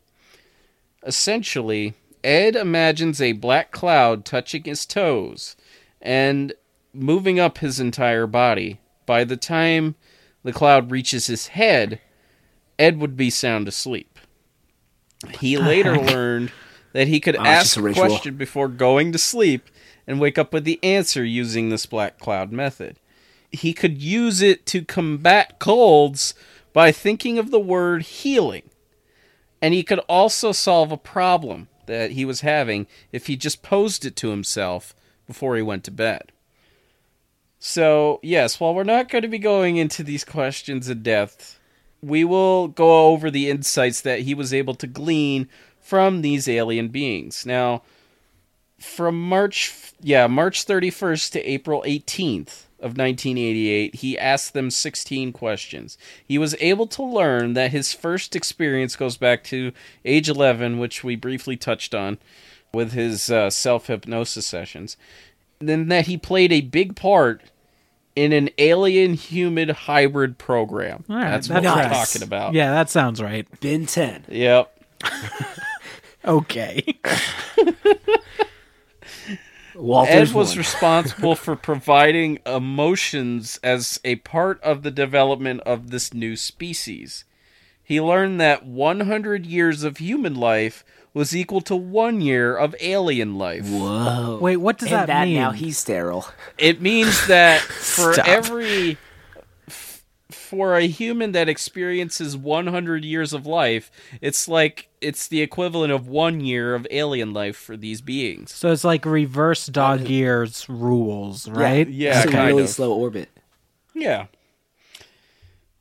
I'm still kind of confused by that, but that's fine. Go ahead. Yeah, What do it's you mean? How is confusing that in the book, confusing? Is believe it me. okay? So What I'm assuming Does is he that mean- it's a human's average lifespan. okay, For us, 80 a years. year is one okay. part of that. So And then these for aliens them, live to be every- 8,000. That's what my Yes. assumption is. Yeah. Yeah, Whoa. exactly. For every year, every Okay. century they live is like one of our years. Then why on God's green earth do they need Edward Walters? They don't. Like to implant memories and things like. For this new species. Oh, It's a vital new to their species. development. Okay. All right. Why do you need to make a new species if you're already interplanetary? Because you get Maybe- bored. Okay. My question would be, why don't you ask the aliens, Jason? Yeah. I am, Rob. Whoa. Not through. Listen, do you assume that the aliens Prove are it. tapping into? Wait, you No, really you. think I'm an alien Yes. right now? Yes. You really think I'm an alien here? 110%. Okay, whatever. He didn't deny it. He did not deny He didn't it. come here to fight with you about that. Other things he wants to fight with me. Oh Lord, wow! Thank God this is the last part of this. I'm having so much fun. Are you? What? Yes. Wow. Dang. Oh. He looks like he means it. What? That he's having fun. Oh, are you? I'm smiling. He is smiling. Okay. All right. So there's that. There we go. Well, that's good. Anyway. All right. He was able to glean insight into the hierarchy of the beings as well, and the older being with the white hair is known as the quote-unquote speaker. And when Ed hears that male voice, it is this individual that is speaking to him. The beings wearing the boxy metallic armor are a synthetic type of life form designed to perform certain tasks. The aliens called these synthetic biological units. Wow. That's Whitley Strieber as well. All so over it. hold on, I'm still confused. Why do they need a hybrid if they already have these AI, essentially? Because they're aliens. They can do what they want. I mean, all right. Let them do it. You don't want to give everything that you've created over to a computer. You want to give it to your son, even if your son is part you and part some other species. Some weird stuff there, Sam. Yeah, I kind of lost the thread on it. Okay. All right. We're making centaurs over here. Oh, I hope so. Oh, God. It's terrifying. Alien centaur. How are they going to wear pants? Yeah, how? If a centaur wore pants. Is it like the bottom half? Or I is hate it this. just like Oh, all God. four legs get pants? Kill me. It's so confusing. All right. I'm reining this in. Oh, Take me home, wow. country road. The second thing I want to touch on here is that in November of 1988, Ed and Francis took a trip to New York City to get away from all the publicity that Gulf Breeze had been receiving. And during this trip, a man by the name of Manuel Fernandez, a New York photographer, was contacted by an individual calling himself Mr. Jones. Mr. Jones wanted Manuel to create a hoaxed photo of the Gulf Breeze UFO over the Sears Tower. The photo was sent to Jim Moseley, who was the publisher of a UFO magazine called Saucer Smear. I have to stop. Which, I have to stop Yeah. everything right now. Jim Moseley. Earlier today, this is so off topic, and I'm sorry for derailing again. Earlier today, I was at work, and I saw a guy who looked extremely familiar, and I was like, what the heck? And so I went up to him and I was like, hi, like, what can we help you with? And he said, nothing. I just need, Jason and I work at the Apple store. So he said, nothing. I just need to get my like phone fixed or something like that. I said, oh, okay. What's your name? Assuming that when he told me his name, it would like click. I'd be like, oh, I know you. You're from whatever. And his name was Jim Moseley. What the hell is going on here? On? What is going on? We're being I watched. can't. Oh no. We're being watched. No. We need to burn this. Damn it. Burn it down. I'm going to Need do... to You burn keep talking. this I'm whole going to do some thing research down. on this guy. This is wild. It should be noted, Jim Moseley had passed away years ago. Okay, so well- it's not this Jim Moseley. Wait. It could be. Sam, look up a picture of him. I'm gonna. That's true. We could be moving from an alien story to a ghost story with little effort. Oh God, what have I done? Anyway, I apologize. That is bizarre to me. That is very weird. But yes, he had a UFO magazine called Saucer Smear that basically poked fun at UFO researchers and stuff. I mean, Jim Moseley was a semi-serious researcher. I don't know. So wait, is an it still in incredible publication? amount- Huh? Is it still in publication? Has he giving the reins over to someone else? This sounds yes, interesting. as far as I know, Saucer Smear is still run by somebody else. What? Lovely. I can't remember their name, but How interesting. somebody else does run it. Nice. So, Yes. Sam, did you talk to our... No, I Departed found friend. a picture of Jim Mosley. It could not have been the same person. Okay, darn. Yeah, no. There goes my So hopes and it's dreams. just a coincidence, and we're gonna move on. we're not gonna get abducted in our sleep.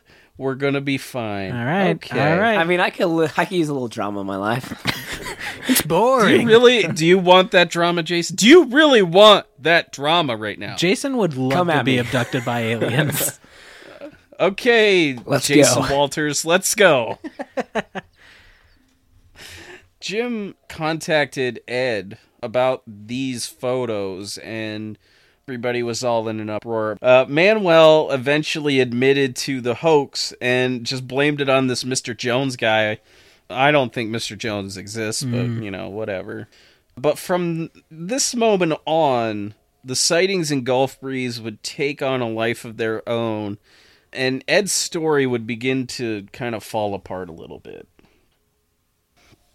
Many had dismissed the flap in Gulf Breeze by the end of 1988, and we'll be getting into the findings of groups like QFOs and other investigators at the end, but Gulf Breeze residents continue to report their sightings to MUFON, as well as to the Gulf Breeze Sentinel. The nature of the UFO itself would change, and it transformed from a blue-gray muffin-like object that Ed had been capturing on film into a red or white light that would fly in a zigzag-type pattern.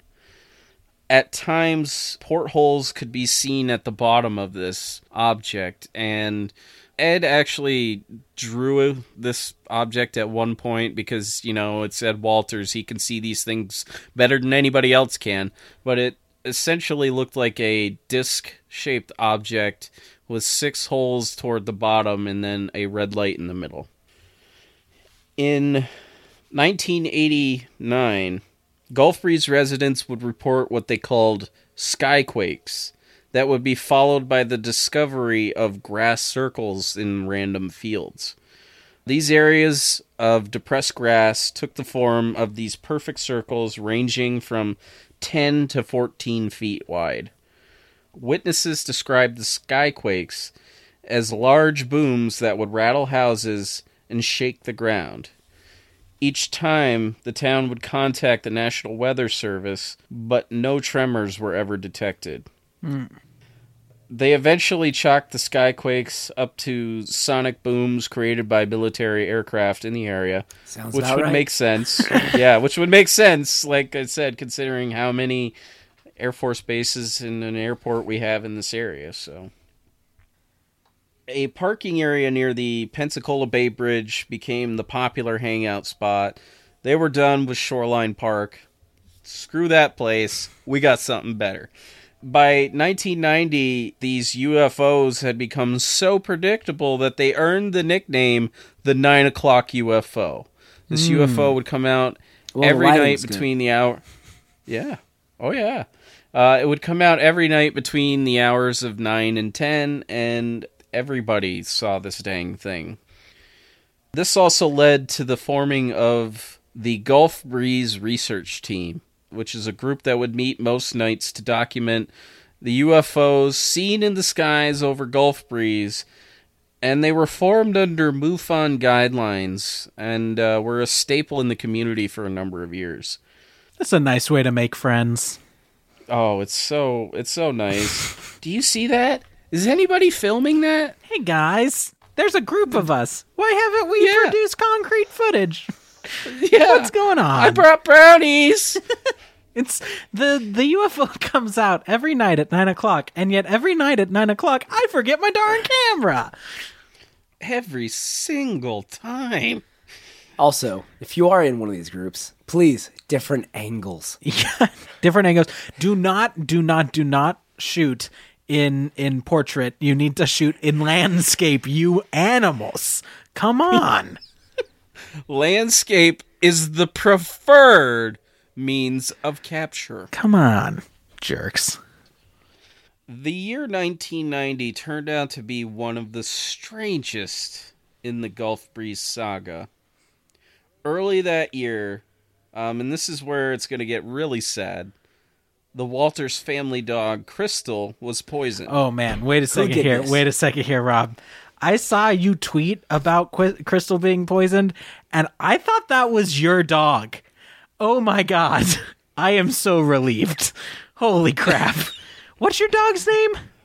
Her name is Luna. Okay, so not really similar at all. But I was like, who could Rob be tweeting about dogs being poisoned if it was not his own dog? And I thought that's sweet, because she's like a poodle dachshund, isn't she?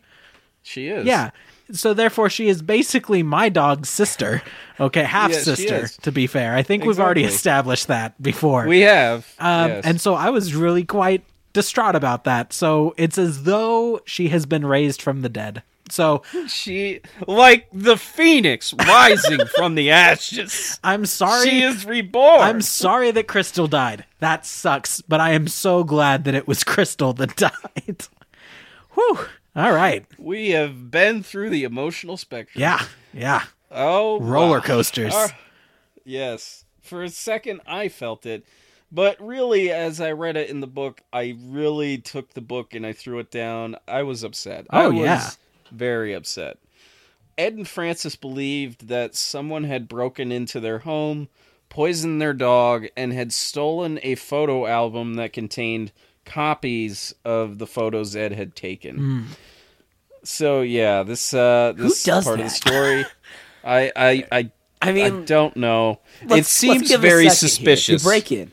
Okay. You find the photo album. Okay. Yes. Yeah. Objective achieved. Oh, doggo. Just a random I'm a mad cat person. Oh no. Yes. And then yes. It does not make any sense. And I just want to say this to whomever poisoned the Walters dog, to whomever poisoned Crystal, I would just like you to know, if you are listening to this, there is a special place in hell for you. Whether that was Ed Walters himself, whether it was somebody else, I hope you rot in hell. I'd like to add on to that.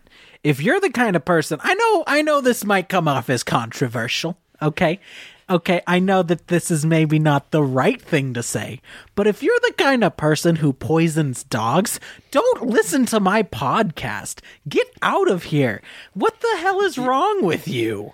Exactly, and you are not welcome on my podcast feed either. Yeah. Get your shit, get it out of my feed, and you know what? I want you to go live your life in the corner of a room and not move. Is there a possibility? Okay. That Crystal might have gotten into the rat poison somehow.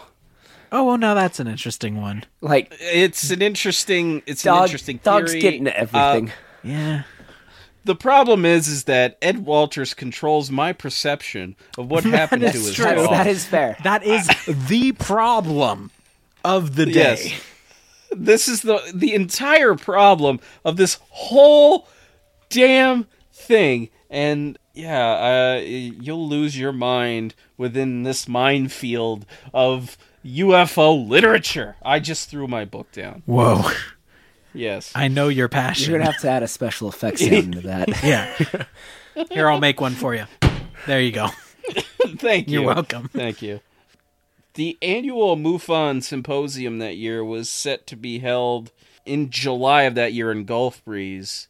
But a month before it took place, the debunkers would emerge to use their dirty tricks on Ed. Attaboy. And one of my favorite phrases from this book that Ed puts forward is debunkers' dirty deeds. I believe is how Are it they says done it. dirt cheap? Yeah. I hope so. And I hope they have a rockin' riff to go with it. On June 10th, the Pensacola News Journal ran a story called Gulf Breeze UFO Model Found. The author of the piece was a man named Craig Myers, who by all accounts, and there is no easy way to say this, is a giant asshole. I'm sorry that I had to say that word, but he is. In 2006, he published a book of his own about the Gulf Breeze sightings called War of the Words. If you are thinking of purchasing this book, I would not recommend it. It is a truly awful book. Craig Myers is a truly awful person. He, at one point, calls a classroom full of 4th and 5th graders a group of emotionally handicapped people. Yes, that is. They are. No, they are not. The best part was. The best part about it was, so right mean. after he called them emotionally handicapped, they began to troll him, which is the best thing ever. Yeah, internet. It's great. Craig Myers, dirtbag, don't trust his book, but the way that the story unfolded, Craig Myers essentially walked up to the door of the house that the Walters had lived in and basically said, "Have you found the model?" And they had no idea what, so he took them up to their attic, and they brought forth this model. There are pictures of it, which I'll post them online. I've already kind of put them in the Not Alone Facebook group. Mm-hmm. They look good. Yeah. It's one heck of a model. Not really. Yeah, so bad. it is. It's pretty rough. According to the article, this object did look eerily like the object that Ed had photographed. It was comprised of different size styrofoam plates stacked on top of each other. The portholes were made from old building plans that Ed had written. The news journal wouldn't allow anyone to examine the model for, I want to say it was about 2 weeks after publishing the story. Well, when they finally did, what we were able to find out is that the material that it was made from was actually dateable. The debunkers were not going to get away with it. Oh no. Oh no. They were able to date part of this model, and according to Ed, he had created house plans for a couple named Mr. and Mrs. Thomas. Likely These story. plans were created on September 6th, 1989, nearly a year and a half since Ed's final photographs were taken. Brightness tests were conducted on the model and found that they were not consistent with the photographs Ed had taken. So that's interesting. Because, like, the same way that Ed Walters shapes our understanding of what happened here, you do have this other individual who, by all accounts, is a bit of a jerk, whose stated goal is to debunk what is happening, and then, according to him, he finds this model. So it's like, yes, there is obviously one thing that is more likely than the other, which is that what Ed said did not happen, but I feel like so often there's this reverse bias. There's this other bias wherein, rightfully so, people are skeptical when people present UFO evidence and things like that, and yet when debunking evidence is presented, there's no skepticism to it. People are like, oh, look at that, yeah, you found the model. Doesn't matter that the plans, most likely, from what we can tell, weren't in existence at the time, and this, that, and the other thing. But it does. It just, for better or worse, it just highlights this other side, because whenever I've done any research on Gulf Breeze, I mean, it is always considered a hoax based off of this model itself. So, yeah, the fact that we have dated materials, you know, I believe that, I'm not going to get into it just yet, but I do believe that Ed, faked these photos, but not with that model. Yeah. I think he used something a little bit better. But the strangest part of the Gulf Breeze saga was yet to come. On July 14th, Ed and Francis received a frantic message on their answering machine from one of Laura's friends named Kathy Foster. Kathy claimed that she had been housing 6 American soldiers for the night, and early that morning, Kathy was awoken to the sight of an FBI agent pointing a gun in her face and placing handcuffs on her wrists.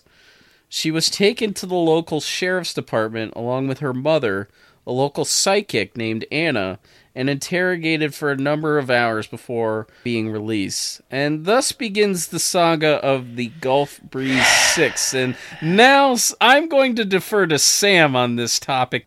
listen to me here. listen to me here. Yep. I don't want to take too much time with this. I hate these people. I understand. I hate these people so much. But let me go ahead, and I'm going to try to break this down. Okay, what's up, Jason? What's that look for? I'm so confused. What are you confused about? Who are these people? Yeah, I'm going to tell you that. All right. Jason has no... He's like, I think the quote goes, he's like a kid who wanders into a movie theater and asks what's going on. He has no frame of reference. So I'm here to do that. All right. So, like Rob was saying, hard enough as it may be to believe, this whole Edward Walter saga was not the only weird thing, or even the weirdest weird thing, happening in Gulf Breeze around this time. Now, this is what I want you to picture. I want you to picture a van. What kind of van? Like a creepy van. Not like a creepy van, but that's where I went. the stereotypical, not like a minivan, nothing like that, just a good old-fashioned van. Okay. I want you to picture a broken taillight, all right? Okay. So, you have this van driving around Gulf Breeze. Now, on Saturday, July 14th, 1990, somebody else sees this, and it's a police officer. Now, the police officer pulls over the rented van, and what comes of this can only, and I say this kind of ironically, but not really, can only be described as an apocalypse. Now, this is why I say that, because if you look at the original, like, Greek for apocalypse, it simply means to uncover or to reveal something, usually in a magnificent spectrum of whatever's going on.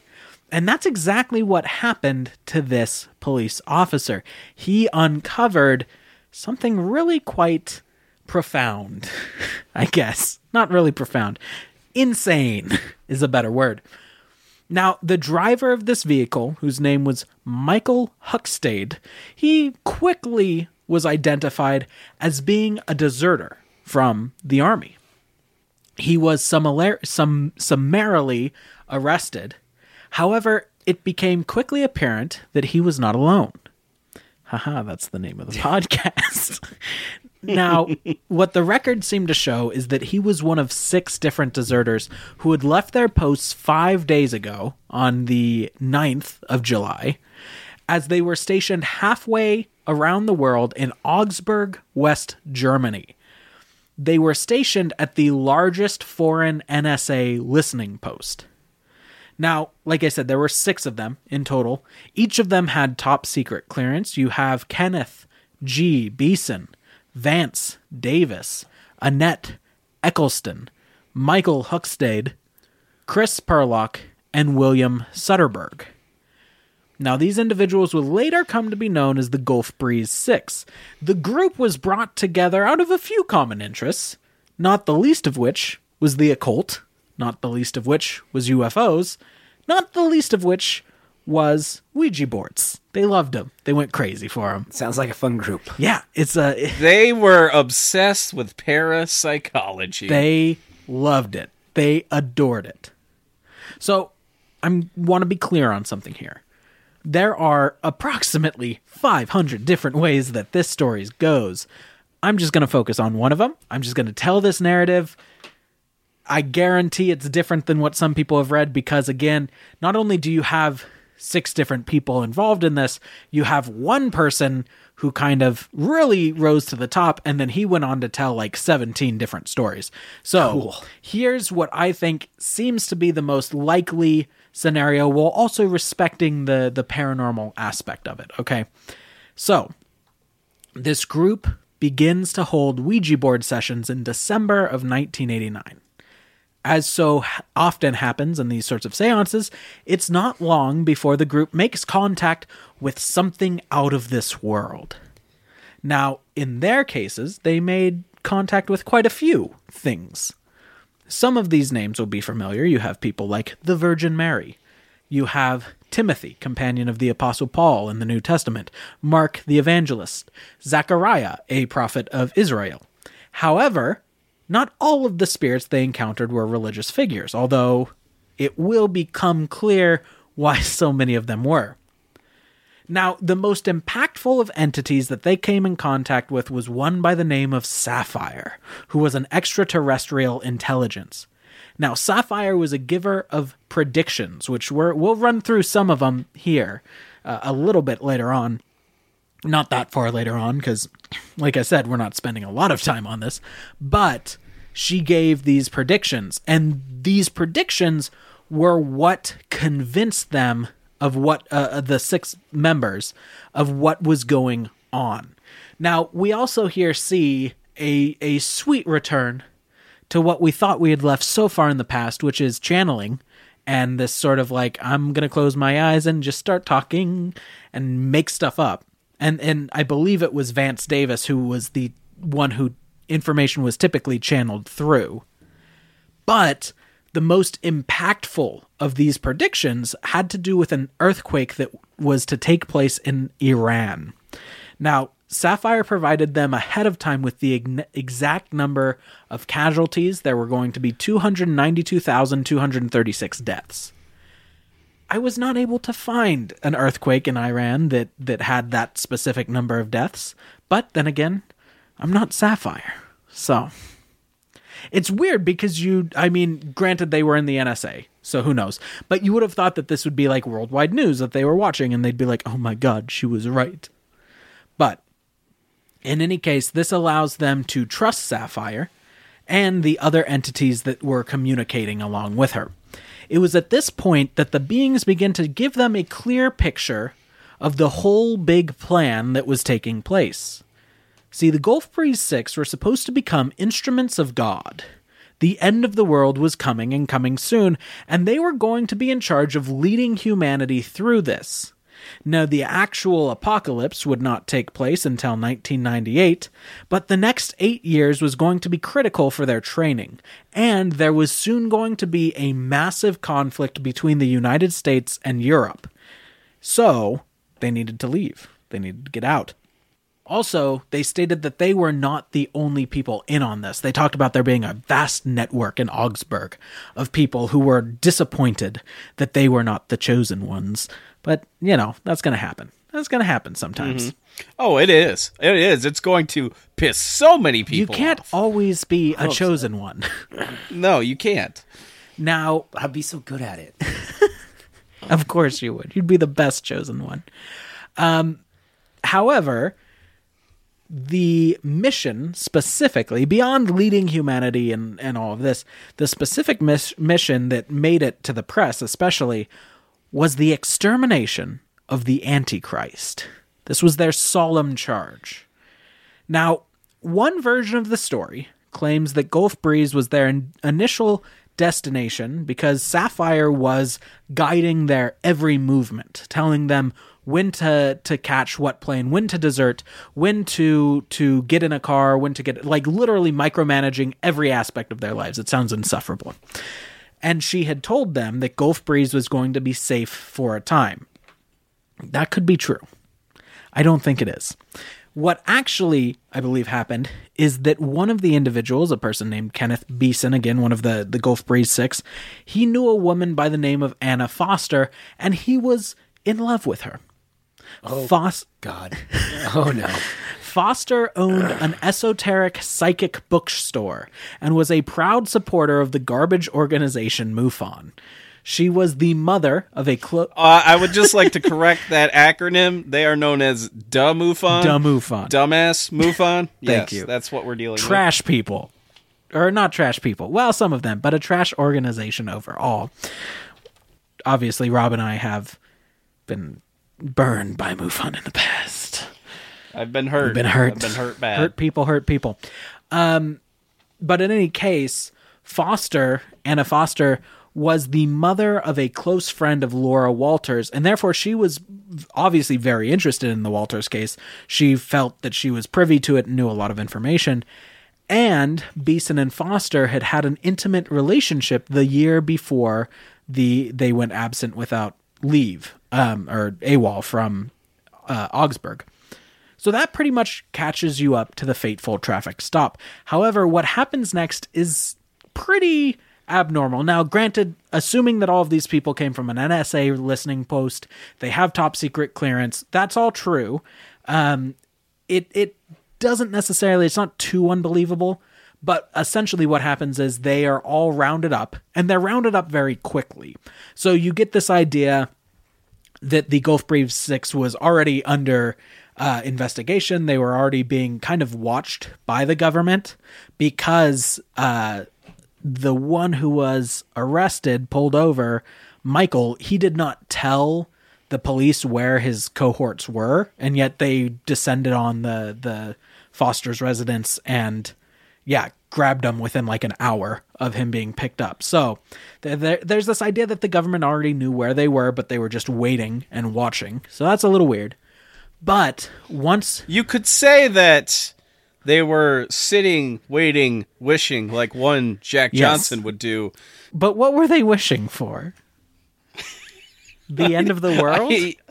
I believe that is what they were wishing for. But again, we don't really know because the narrative of the story is going to change so many different times. It's so convoluted. Again, this is not even one full, complete telling of it.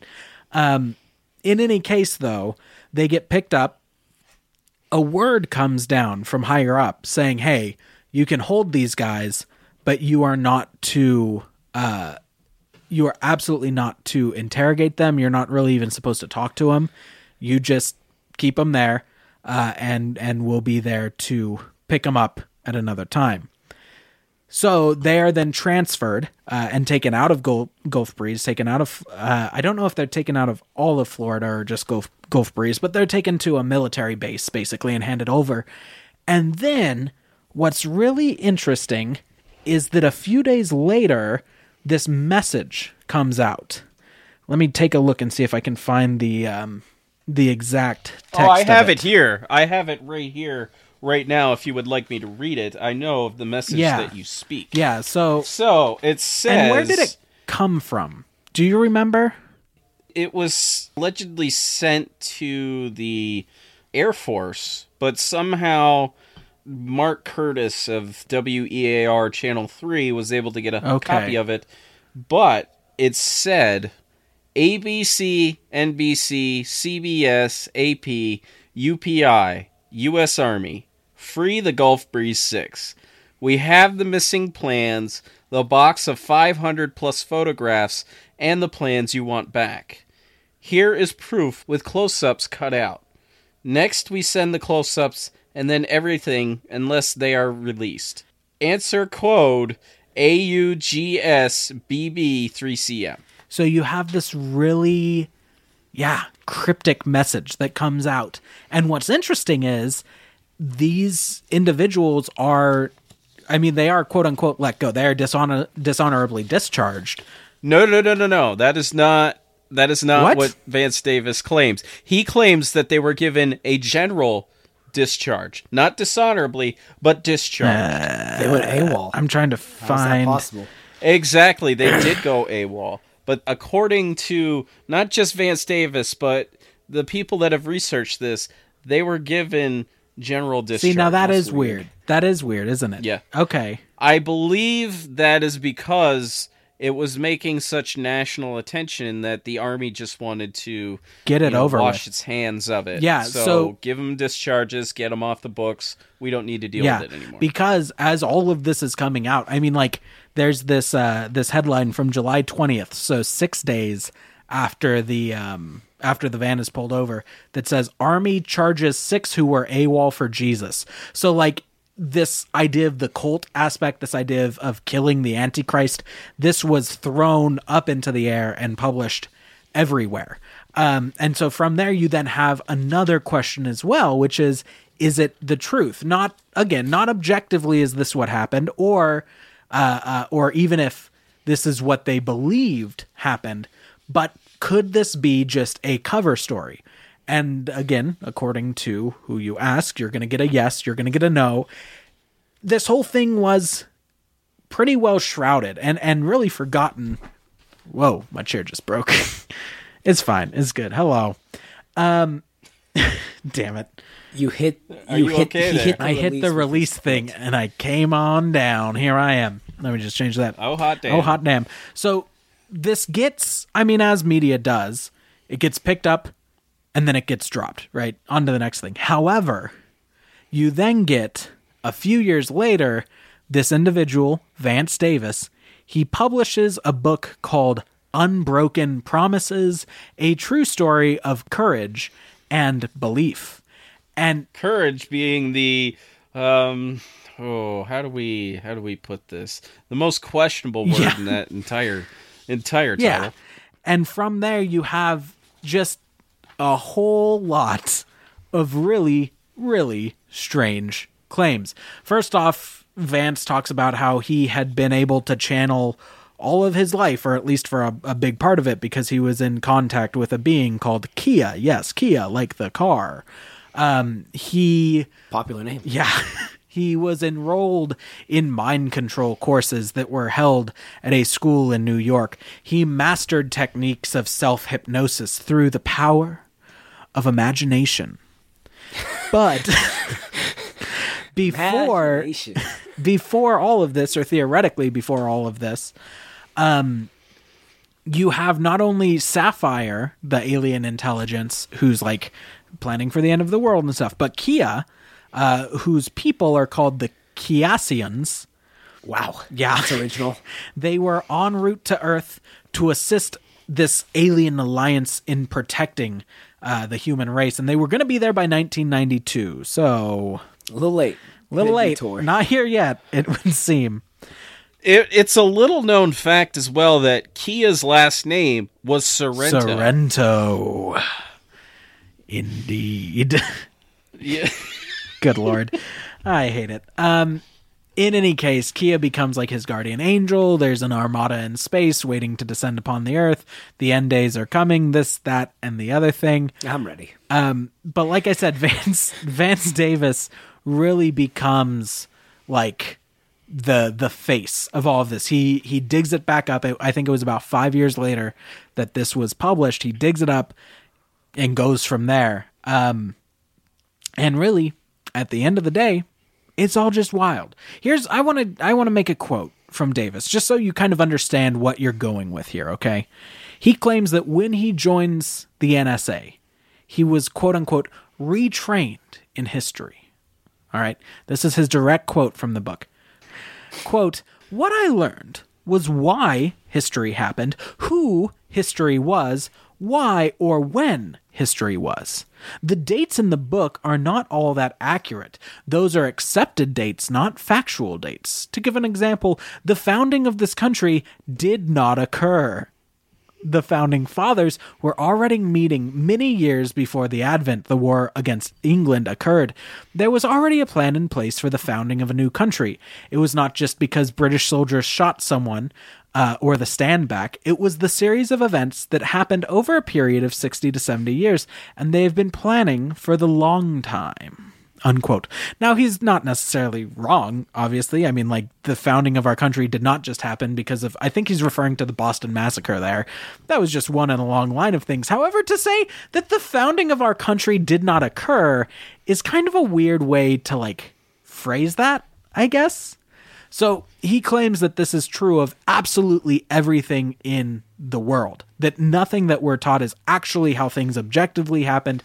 It's all managed, it's all manipulated, which again, probably not necessarily wrong, but I do think that we know more than he thinks we know. And he also, of course, was a huge expert in UFOs, as you might imagine. He was such an expert that he created a new word for them, or a new acronym, AVC, Alien Visitation Craft. And that's how you know you're good at ufology, is when you make a new 3-letter acronym. That's how you know you've made it. I don't know what became of this man. I don't care what became of this man.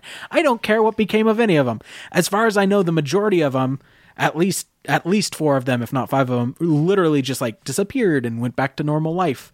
And then you have Vance Davis, who normal life just wasn't enough for him. I'd like to close with one more quote of his. Quote, "We have a special gene. that cannot be copied, cannot be manipulated. They have tried.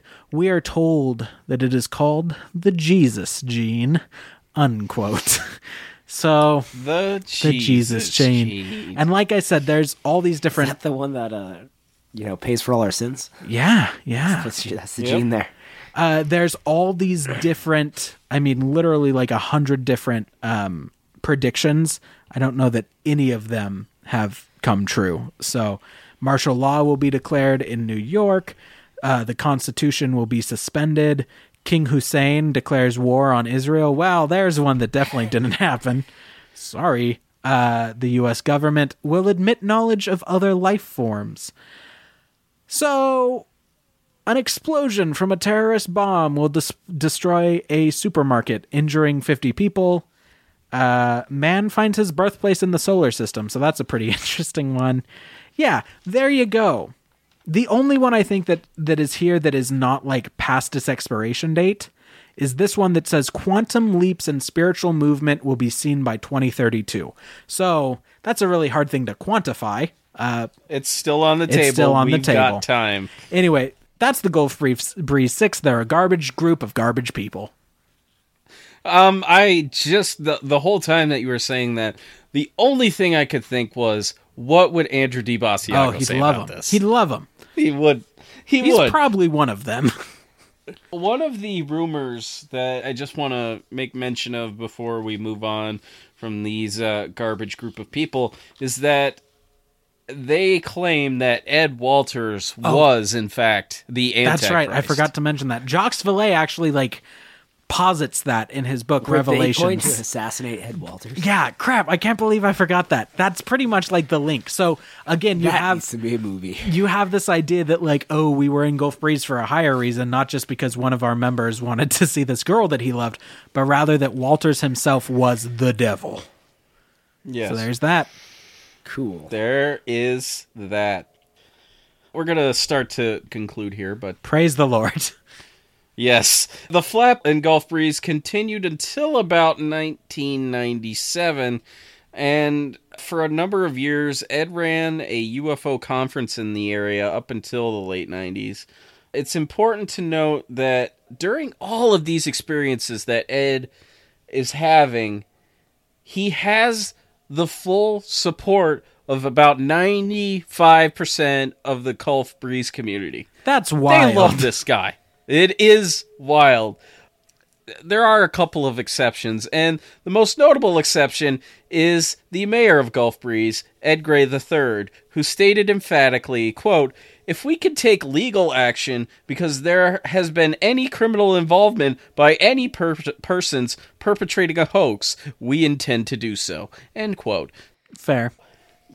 I don't blame him, because Gulf Breeze appeared on every single show at the time that talked about UFOs that existed. So I can imagine being fed up with it entirely at the end of all of this.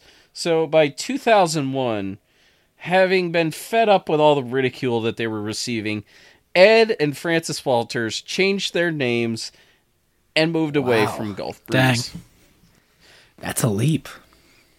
Now, before I let Jason run wild on these photos and we present our conclusions, I just want to briefly touch on the investigations done by QFOS and a few others during this time. The Center for UFO Studies, or QFOS, were big critics of Ed Walters, the Gulf Breeze sightings, and of Bruce Maccabee's work to authenticate the photos. In their quarterly newsletter called the Center Investigations Quarterly, in the April 1988 issue, it contained harsh criticisms of the case. And the author, Dr. Robert D. Boyd, wrote, quote, "Any person that proclaims the principal events and or photographs to be consistent with high-quality UFO events seriously jeopardizes their position in not only the UFO phenomenon community, but in the general field of science as well." End quote. That's an interesting quote.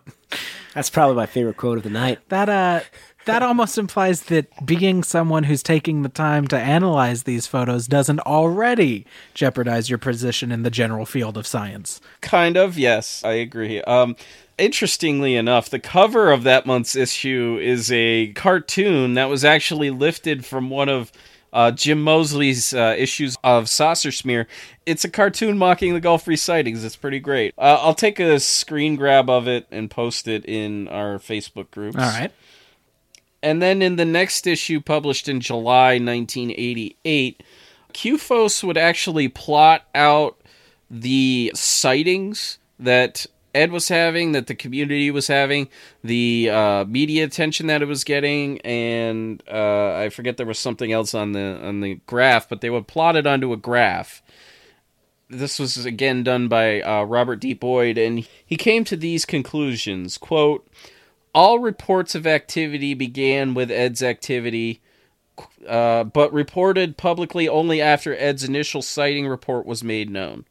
All report activity ended within a few days of Ed's last known activity. The entire flap seems to have been centered around Ed, and Ed only. The flap took 4 months of heavy activity by Ed, with the assistance of local investigators and media involvement, before it finally developed. And when the other witness activity did finally develop, it dropped off dramatically. Quite the opposite to known UFO phenomenon wave patterns. This preliminary analysis demonstrates strong indication of an artificially induced flap of very localized sighting reports. Although any number of independent reports may very well be an observation of an unknown, the likelihood that many of them are true unknowns is extremely low." End quote. Holy mouth garbage. You made it. You did it. I'm yes. proud of you. Robert Boyd would go on to publish a more detailed report called Failure at Science, in which he criticized Dr. Bruce Maccabee's work even further. According to the October 1988 issue of the CIQ, Maccabee held back his analysis of the photos until the MUFON symposium of that year, which was cited by many for its ethical concerns.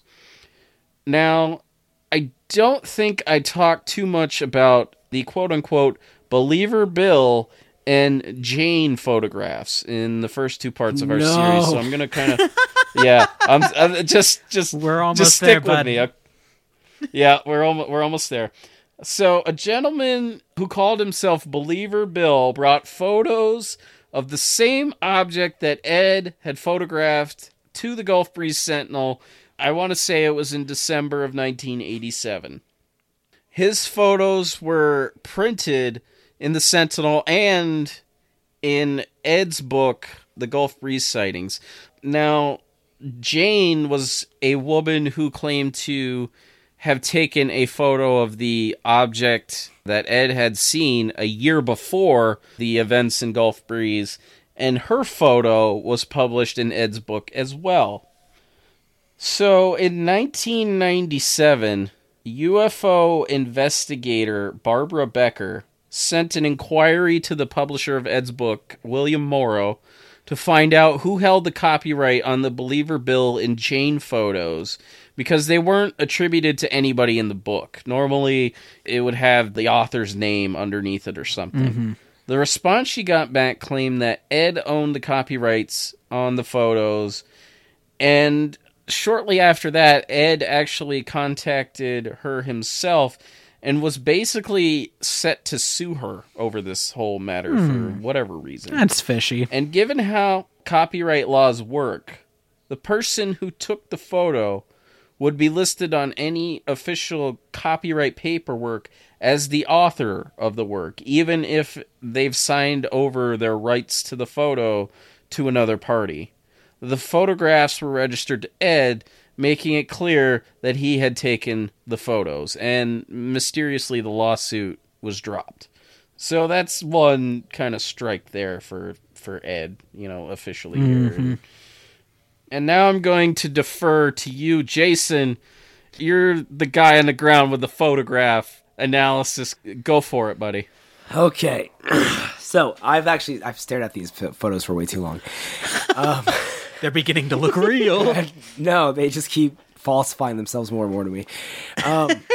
I brought this up a few times during one of our last episodes where the sizing isn't quite right between them. Yeah. And it really, you can tell right away by comparing multiple photos next to each other that this thing seems to grow and change in physical size where we expect it to be something completely different. My biggest thing is that all the photos, the ship looks, at least in some capacity, transparent. And that's a really easy and dead giveaway for a double exposure photo. Which people have been doing double exposure photos for pretty much ever. So what is that? Is that when you like take a picture of a picture, or how does that work? So for us now, essentially what it does is when you're using film, you expose the photo to, or you expose the film to light, in which that's what captures the image. Okay. So you do that twice on the same frame of film. Oh, okay. Back in the mid 1800s, photographers used to do that with the plates that they even used. That you're able to double expose the plates, and they got away with essentially making it look like whoever they're taking a portrait of is getting visited by some sort of apparition. Yeah, and it actually was spirit photography. Yeah, and that became extremely common. As a way to make extra money as a photographer, because I could imagine that it's probably fairly expensive to get a photo taken of you.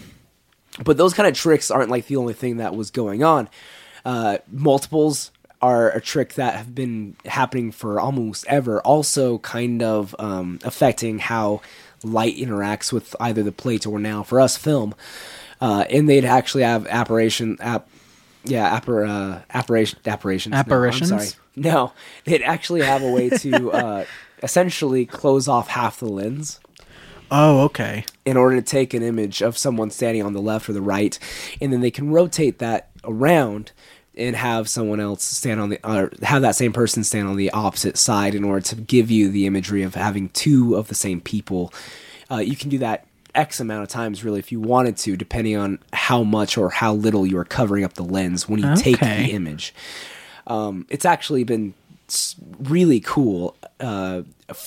Tricks with photography do also tend to match what is kind of going on in pop culture as well. Okay.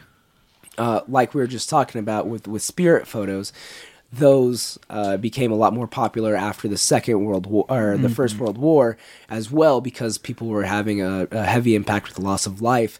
And weirdly enough, these photos were kind of a way to cope with it. Yeah, for sure. For sure. And also because of how impactful stage magic had become as far as a source of entertainment, stage magicians would, a common trope would be taking a decapitated photo of themselves, where essentially it's working very similar like a double exposure. Instead, what you're really doing is messing with the film to where, or I guess the plates, to where you are removing some of the exposed area to essentially chop off the head. Did they then like put it in their hands? Yeah. Yeah. That's so like, awesome. Here, I can find one real quick for you, but they were doing these kind of film tricks, and actually photographers also picked up off of stage magicians as well, using dark backgrounds in order to make the effect more noticeable and make it pop out. And if you look at every one of Ed's photos, they're from a dark background, which helps out a lot for double exposures. What I found crazy enough is that you can even do a double exposure photo with some Polaroid cameras, which when you think about it, you shouldn't really be able to do, because you click the trigger, shoots out a print, and you're done. But there are almost any camera that has a timed shutter, you can effectively overexpose as many times as you want. You could set up the timed shutter, and it's exploiting the mechanism of it, to where you're taking the image, you go back to the camera. If you end the timer, then it will shoot out the camera. But if you just close and reopen the actual camera system itself, it triggers it to keep the film still in the cartridge to get exposed again. And you can do that multiple times, just resetting the timer. Interesting. Rob, was there not a time when Walters took a picture using a Polaroid camera? His main camera was a Polaroid. Yeah, that's why I bring it up. And even when he purchased a new camera, it was just a newer Polaroid. Because I was pretty sure that was a part of, like, quote unquote, the credibility of it was like, well, he's using a Polaroid. And then remind me as well, because it's been since September, but it was also that, like, he was given a locked camera, quote unquote locked camera, and he was unable to make the images happen, right? He was able to capture one photograph with that camera, and it wasn't his UFO. It was a different kind of UFO. It was the quote-unquote mothership that everybody was all in an uproar. They had a press conference and everything about it, but they only gave him that camera that one time to use. It's not like after that, and like Dr. Bruce Maccabee actually helped him design the stereo camera system that he ended up using toward the end. Interesting. All right. Yes. Sorry, Jason. I just wanted to make sure. You're good. One thing that I found was really interesting because I read a little excerpt of a actual artist who uses double exposure photography all the time in his works. Is he loves it because it's never perfect with film. It's not like the digital aspect that we have now with double exposure where everything is crisp and clean and super sterile. There were a lot of times where he took images and he wasn't sure what the double exposure would even look like. And I think that probably adds into the fact of when you look at Ed Walters' photos, they don't look perfect, and they should be looking perfect. That being said, Rob, I agree with you on the model that was found. I think that is not the correct one that was probably used to fake these. There's no reason to hold on to it. Even less reason to wrap it in your own blueprint paper. There's no reason to it. Now, that being said, I think what it does go to show is how simple it is to make a mock-up that looks that good and that accurate. But from the shape of it, it doesn't look quite right. I feel like there's a little bit more angle on the side of the main, I guess, chamber of the ship itself.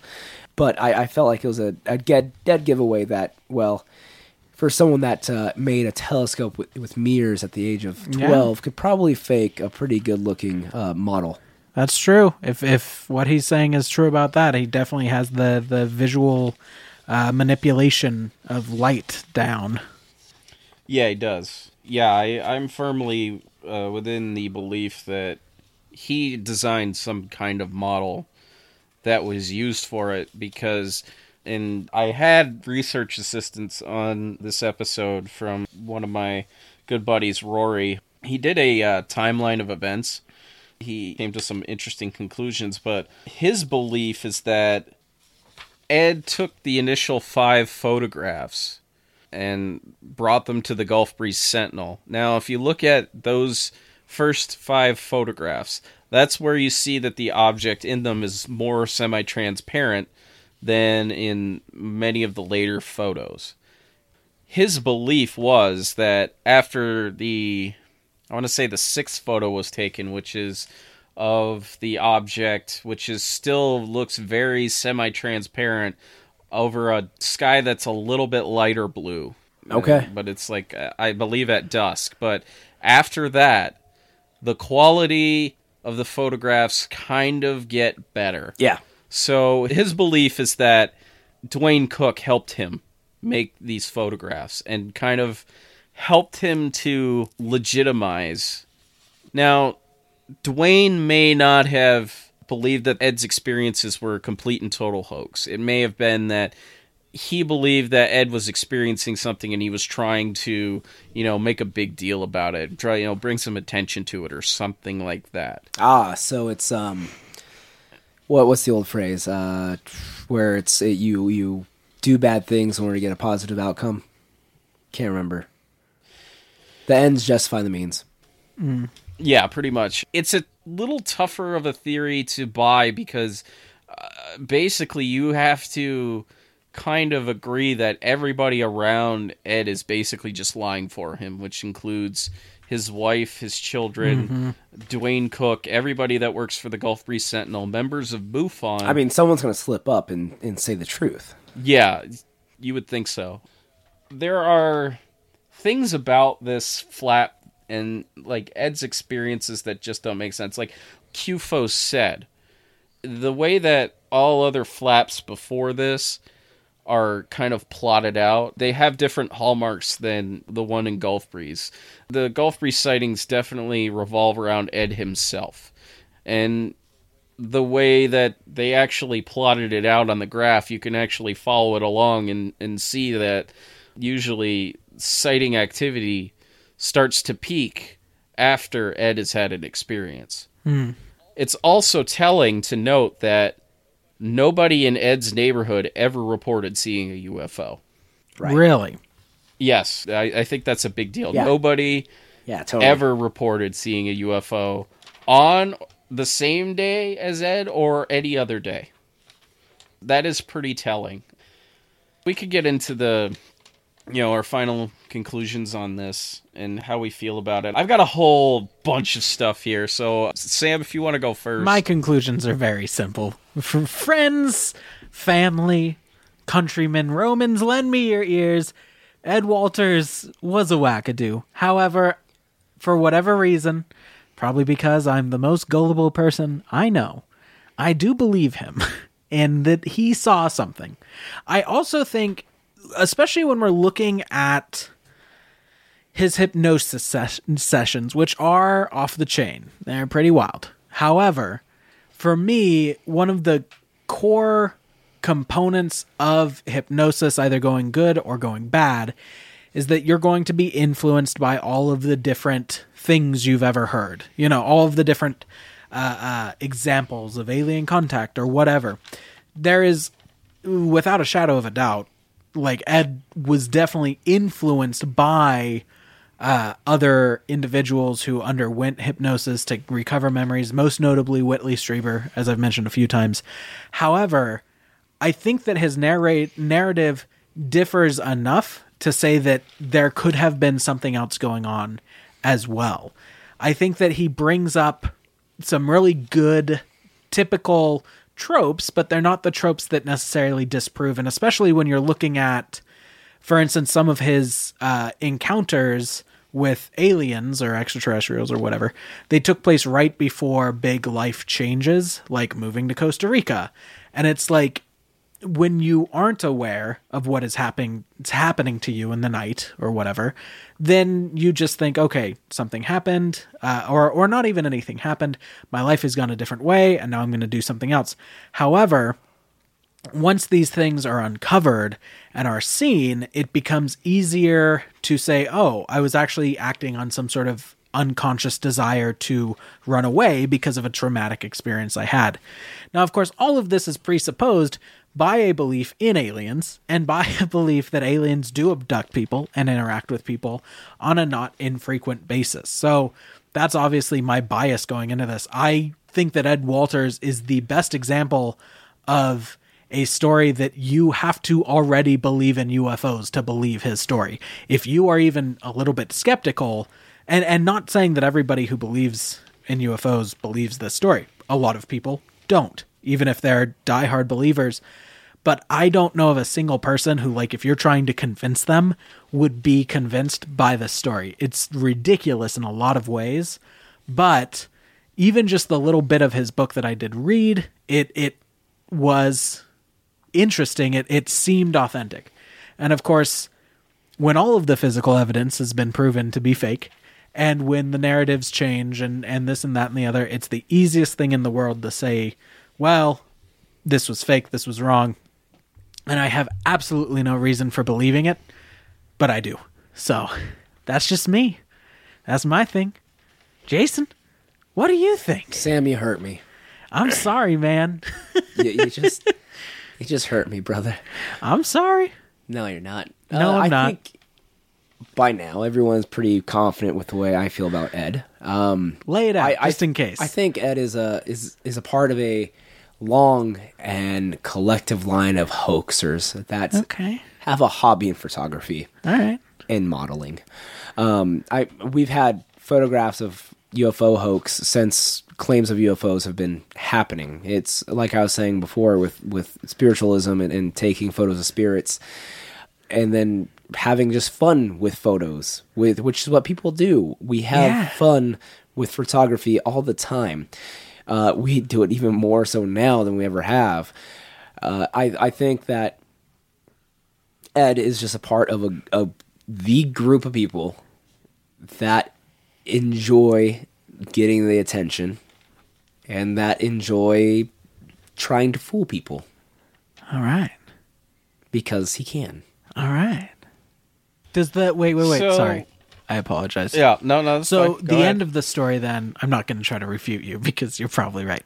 But the end of the story, wherein he and Francis change their names and move away, to you, is that just like an indication of an unintended consequence? Like, we tried to have a good time, we tried to make people believe us and this and that, but at the end of the day, it got to be such a thing that they had to leave their home. I think what happened is that, I mean, obviously when we look at the photos, we know that they're suspicious, to say the very least. I think Ed has always been sitting right on the line of, well, he's just flat out lying to us, versus some people that are pretty heavily believing what he's saying. And every time that he finds himself at that percentage point where the people calling him out on it is getting close to half or more, he ups the ante and comes out with something else. And I think what happened was purely he upped the ante too many times, and there is enough people that were harassing him for the fact that he was a hoaxer and he wasn't actually coming to the truth of it. Or even the other side. I mean, that's the thing, is he could come out. I know, because of the ways I feel about certain things, that if you're an individual who really believes in this stuff anyway, and this and that, when someone does come out and say like, oh, it was a hoax, I am the hoaxer, I'm the one who perpetrated it, so often that is not met with a like, oh, darn it. That is met with a like, well, why are you lying now? It has to be true. You know, after everything that's happened, it has to be true. government And told so, them to, right? yeah, exactly. You're a government shell or something else. So I can respect that. I can respect both sides of that. There's just no good winning situation when you're at this point, one way or the other. Yeah, I think he tried to see how far he could take it, and he took it too far. Too far. Fair. I'm sorry for interrupting you, Rob. No, that's fine. So here are my thoughts on this. I believe that Ed has had some type of genuine UFO experience in his life. All right. I'm not saying that what happened in Gulf Breeze, everything that happened in Gulf Breeze, was 100% true. However, I think that Ed faked a bunch of quote-unquote evidence to validate his experience, whatever the heck it was. Now, part of the problem that I have with Ed is that his story is very linear. It follows a set pattern to where in the original reportings, which were contained in the MUFON UFO Journal, and it started in March of 88. In the original reportings, you have Ed by himself experiencing this stuff. Sometimes Frances is mentioned, but she's not a direct participant in his experiences. And then the next month, what you see is that she becomes a more active participant. She becomes this other eyewitness that can kind of lend credence to what Ed is experiencing. And then what you have after that is they move their operations to a park in order to gain more of a reputability to these sightings. And from there, this whole thing takes on a life of its own. The abduction narrative for me, regardless of what these hypnosis sessions have yielded, are way too neat for me. And the reason that he can pinpoint every 8 years, these aliens abduct him and they put him through this process with this headgear, which is something I have never heard described in any other UFO abduction literature before.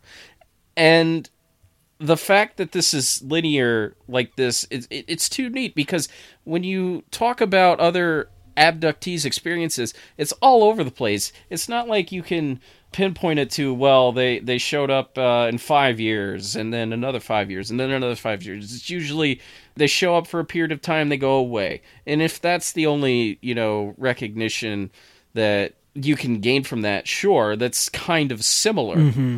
But at the same time, what we need to understand is that abduction narratives in the mainstream around this time were relatively new. Yeah.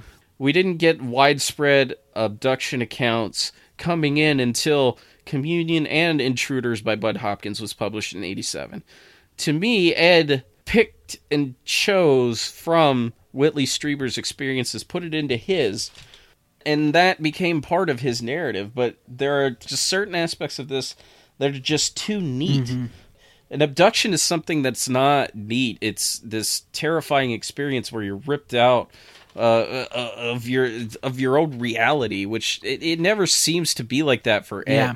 It's just this experience. But a few of the other points that I want to make here, because I wrote them down. Well, you look for those. I agree, completely. Yeah. I think that when you look at most abduction experiences, it is diffuse throughout a person's life. It's very rare that you have just 2, 3, 4 incidents. I mean, it's usually that I had this one thing that then triggered and made me aware that dozens, if not hundreds of times, this has happened to me. However, I think that the point that can be made as well, especially that you kind of mentioned with the timing of this in relation to other abduction phenomena, is that in order to describe anything, you have to have language. You have to have the ability to convey what happened to you.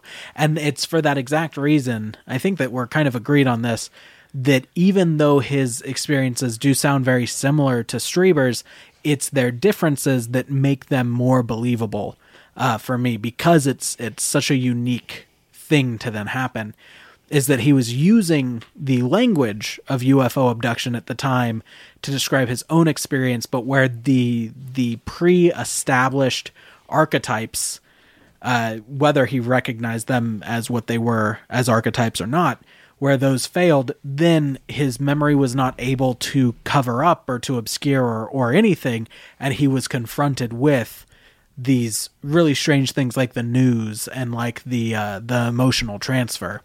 So yeah, I agree 100%.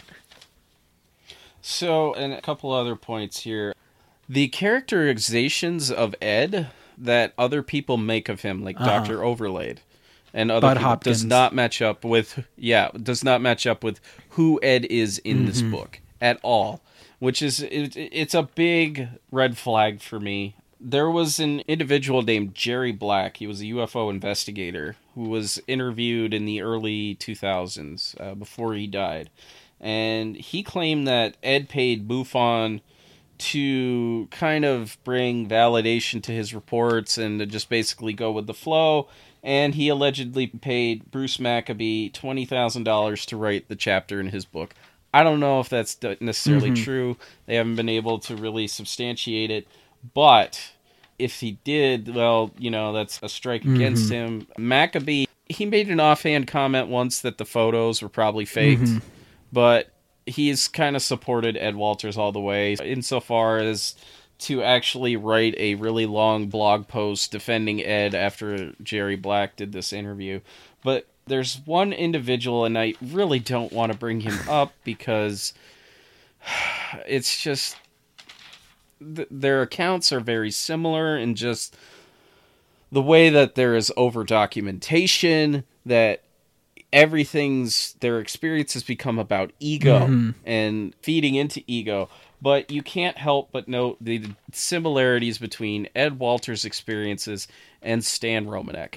And I hate saying that, and I don't want to. Let's just breeze right over. But yes, but it you can't help but note how their styles are very similar in the way that they document everything, document with photos and videos and stuff like that. There's so many similarities here that just I cannot believe that 99% of Ed Walter's story is true. Yeah. So that is where I find myself at the end of this. And we've reached the end of our journey. Do you mean it, Papa? Through. Have we made it? I do mean we've made it. Home now. So, Yes. well, No. we're just about there. How far? How long? Really let that strained voice come out. It's great for the dramatic narrative. Yeah. So let's do our plugs and all that stuff, gentlemen. Hi, I'm Sam. You can find Not Alone all over the place. We are everywhere. You can Just find Google us. it. It'll be fine. That's Jason's motto. Use the internet Use to your power. the web. You can find us on iTunes, Spotify, all sorts of stuff there. And I'm sure there are others that we're on, but That's the spirit. you can find us on Twitter at Not Alone Pod. I am Beerlord Elfbane on Tinder. Not Tinder. No. Twinder. And Jason, what is your Tinder handle, Jason? I'm not on Tinder. And you don't get a handle. You were on Tinder. I know you were. A long time ago. I haven't fired up the old Tinder machine in 3 years or so. Wow. Yeah, dude. Are you sure? Because I remember you talking about it On the this podcast, which is not maybe 3 in years old. 2017. All right. You've been Okay. caught in your lies. All right. There was 1 week where I was like, no, this is evil. I'm done. All right. That's fair. Where can we find you on Twitter? At Mighty Moit. Mighty Boy. Yeah, we have a Facebook group. It's called Remember We Are Not Alone, a community for the strange. We have a Facebook page. You can well, I was going to say you can like, but you can like it. You can like it. We have an Instagram. You can pass but it notes like you did back in high school and stuff. Do you like me? Totally. Yes. Like. Maybe? Good Lord. High school. We have an Instagram that we don't update. So Nice. steer clear of that one. Yeah, that's us. That's who we are. And if you want to contact me, you could do so by emailing ourstrangeskies@gmail.com. We are on Facebook, Twitter, and Instagram. Just search for Our Strange Skies. That's a really succinct way of doing it. And finally, just don't forget to look up, and if you do, don't tell anybody about your damn UFO sightings. If you're somebody like Ed Walters, just don't even waste your time, and you never know what you'll find in Our Strange Skies. In Ed Walters, we do not trust at all. And remember, whether you are constructing a false model in order to hoax a lot of people, or acting out a New Age interpretation of the Giver, or being hunted like a great white whale, you are not alone.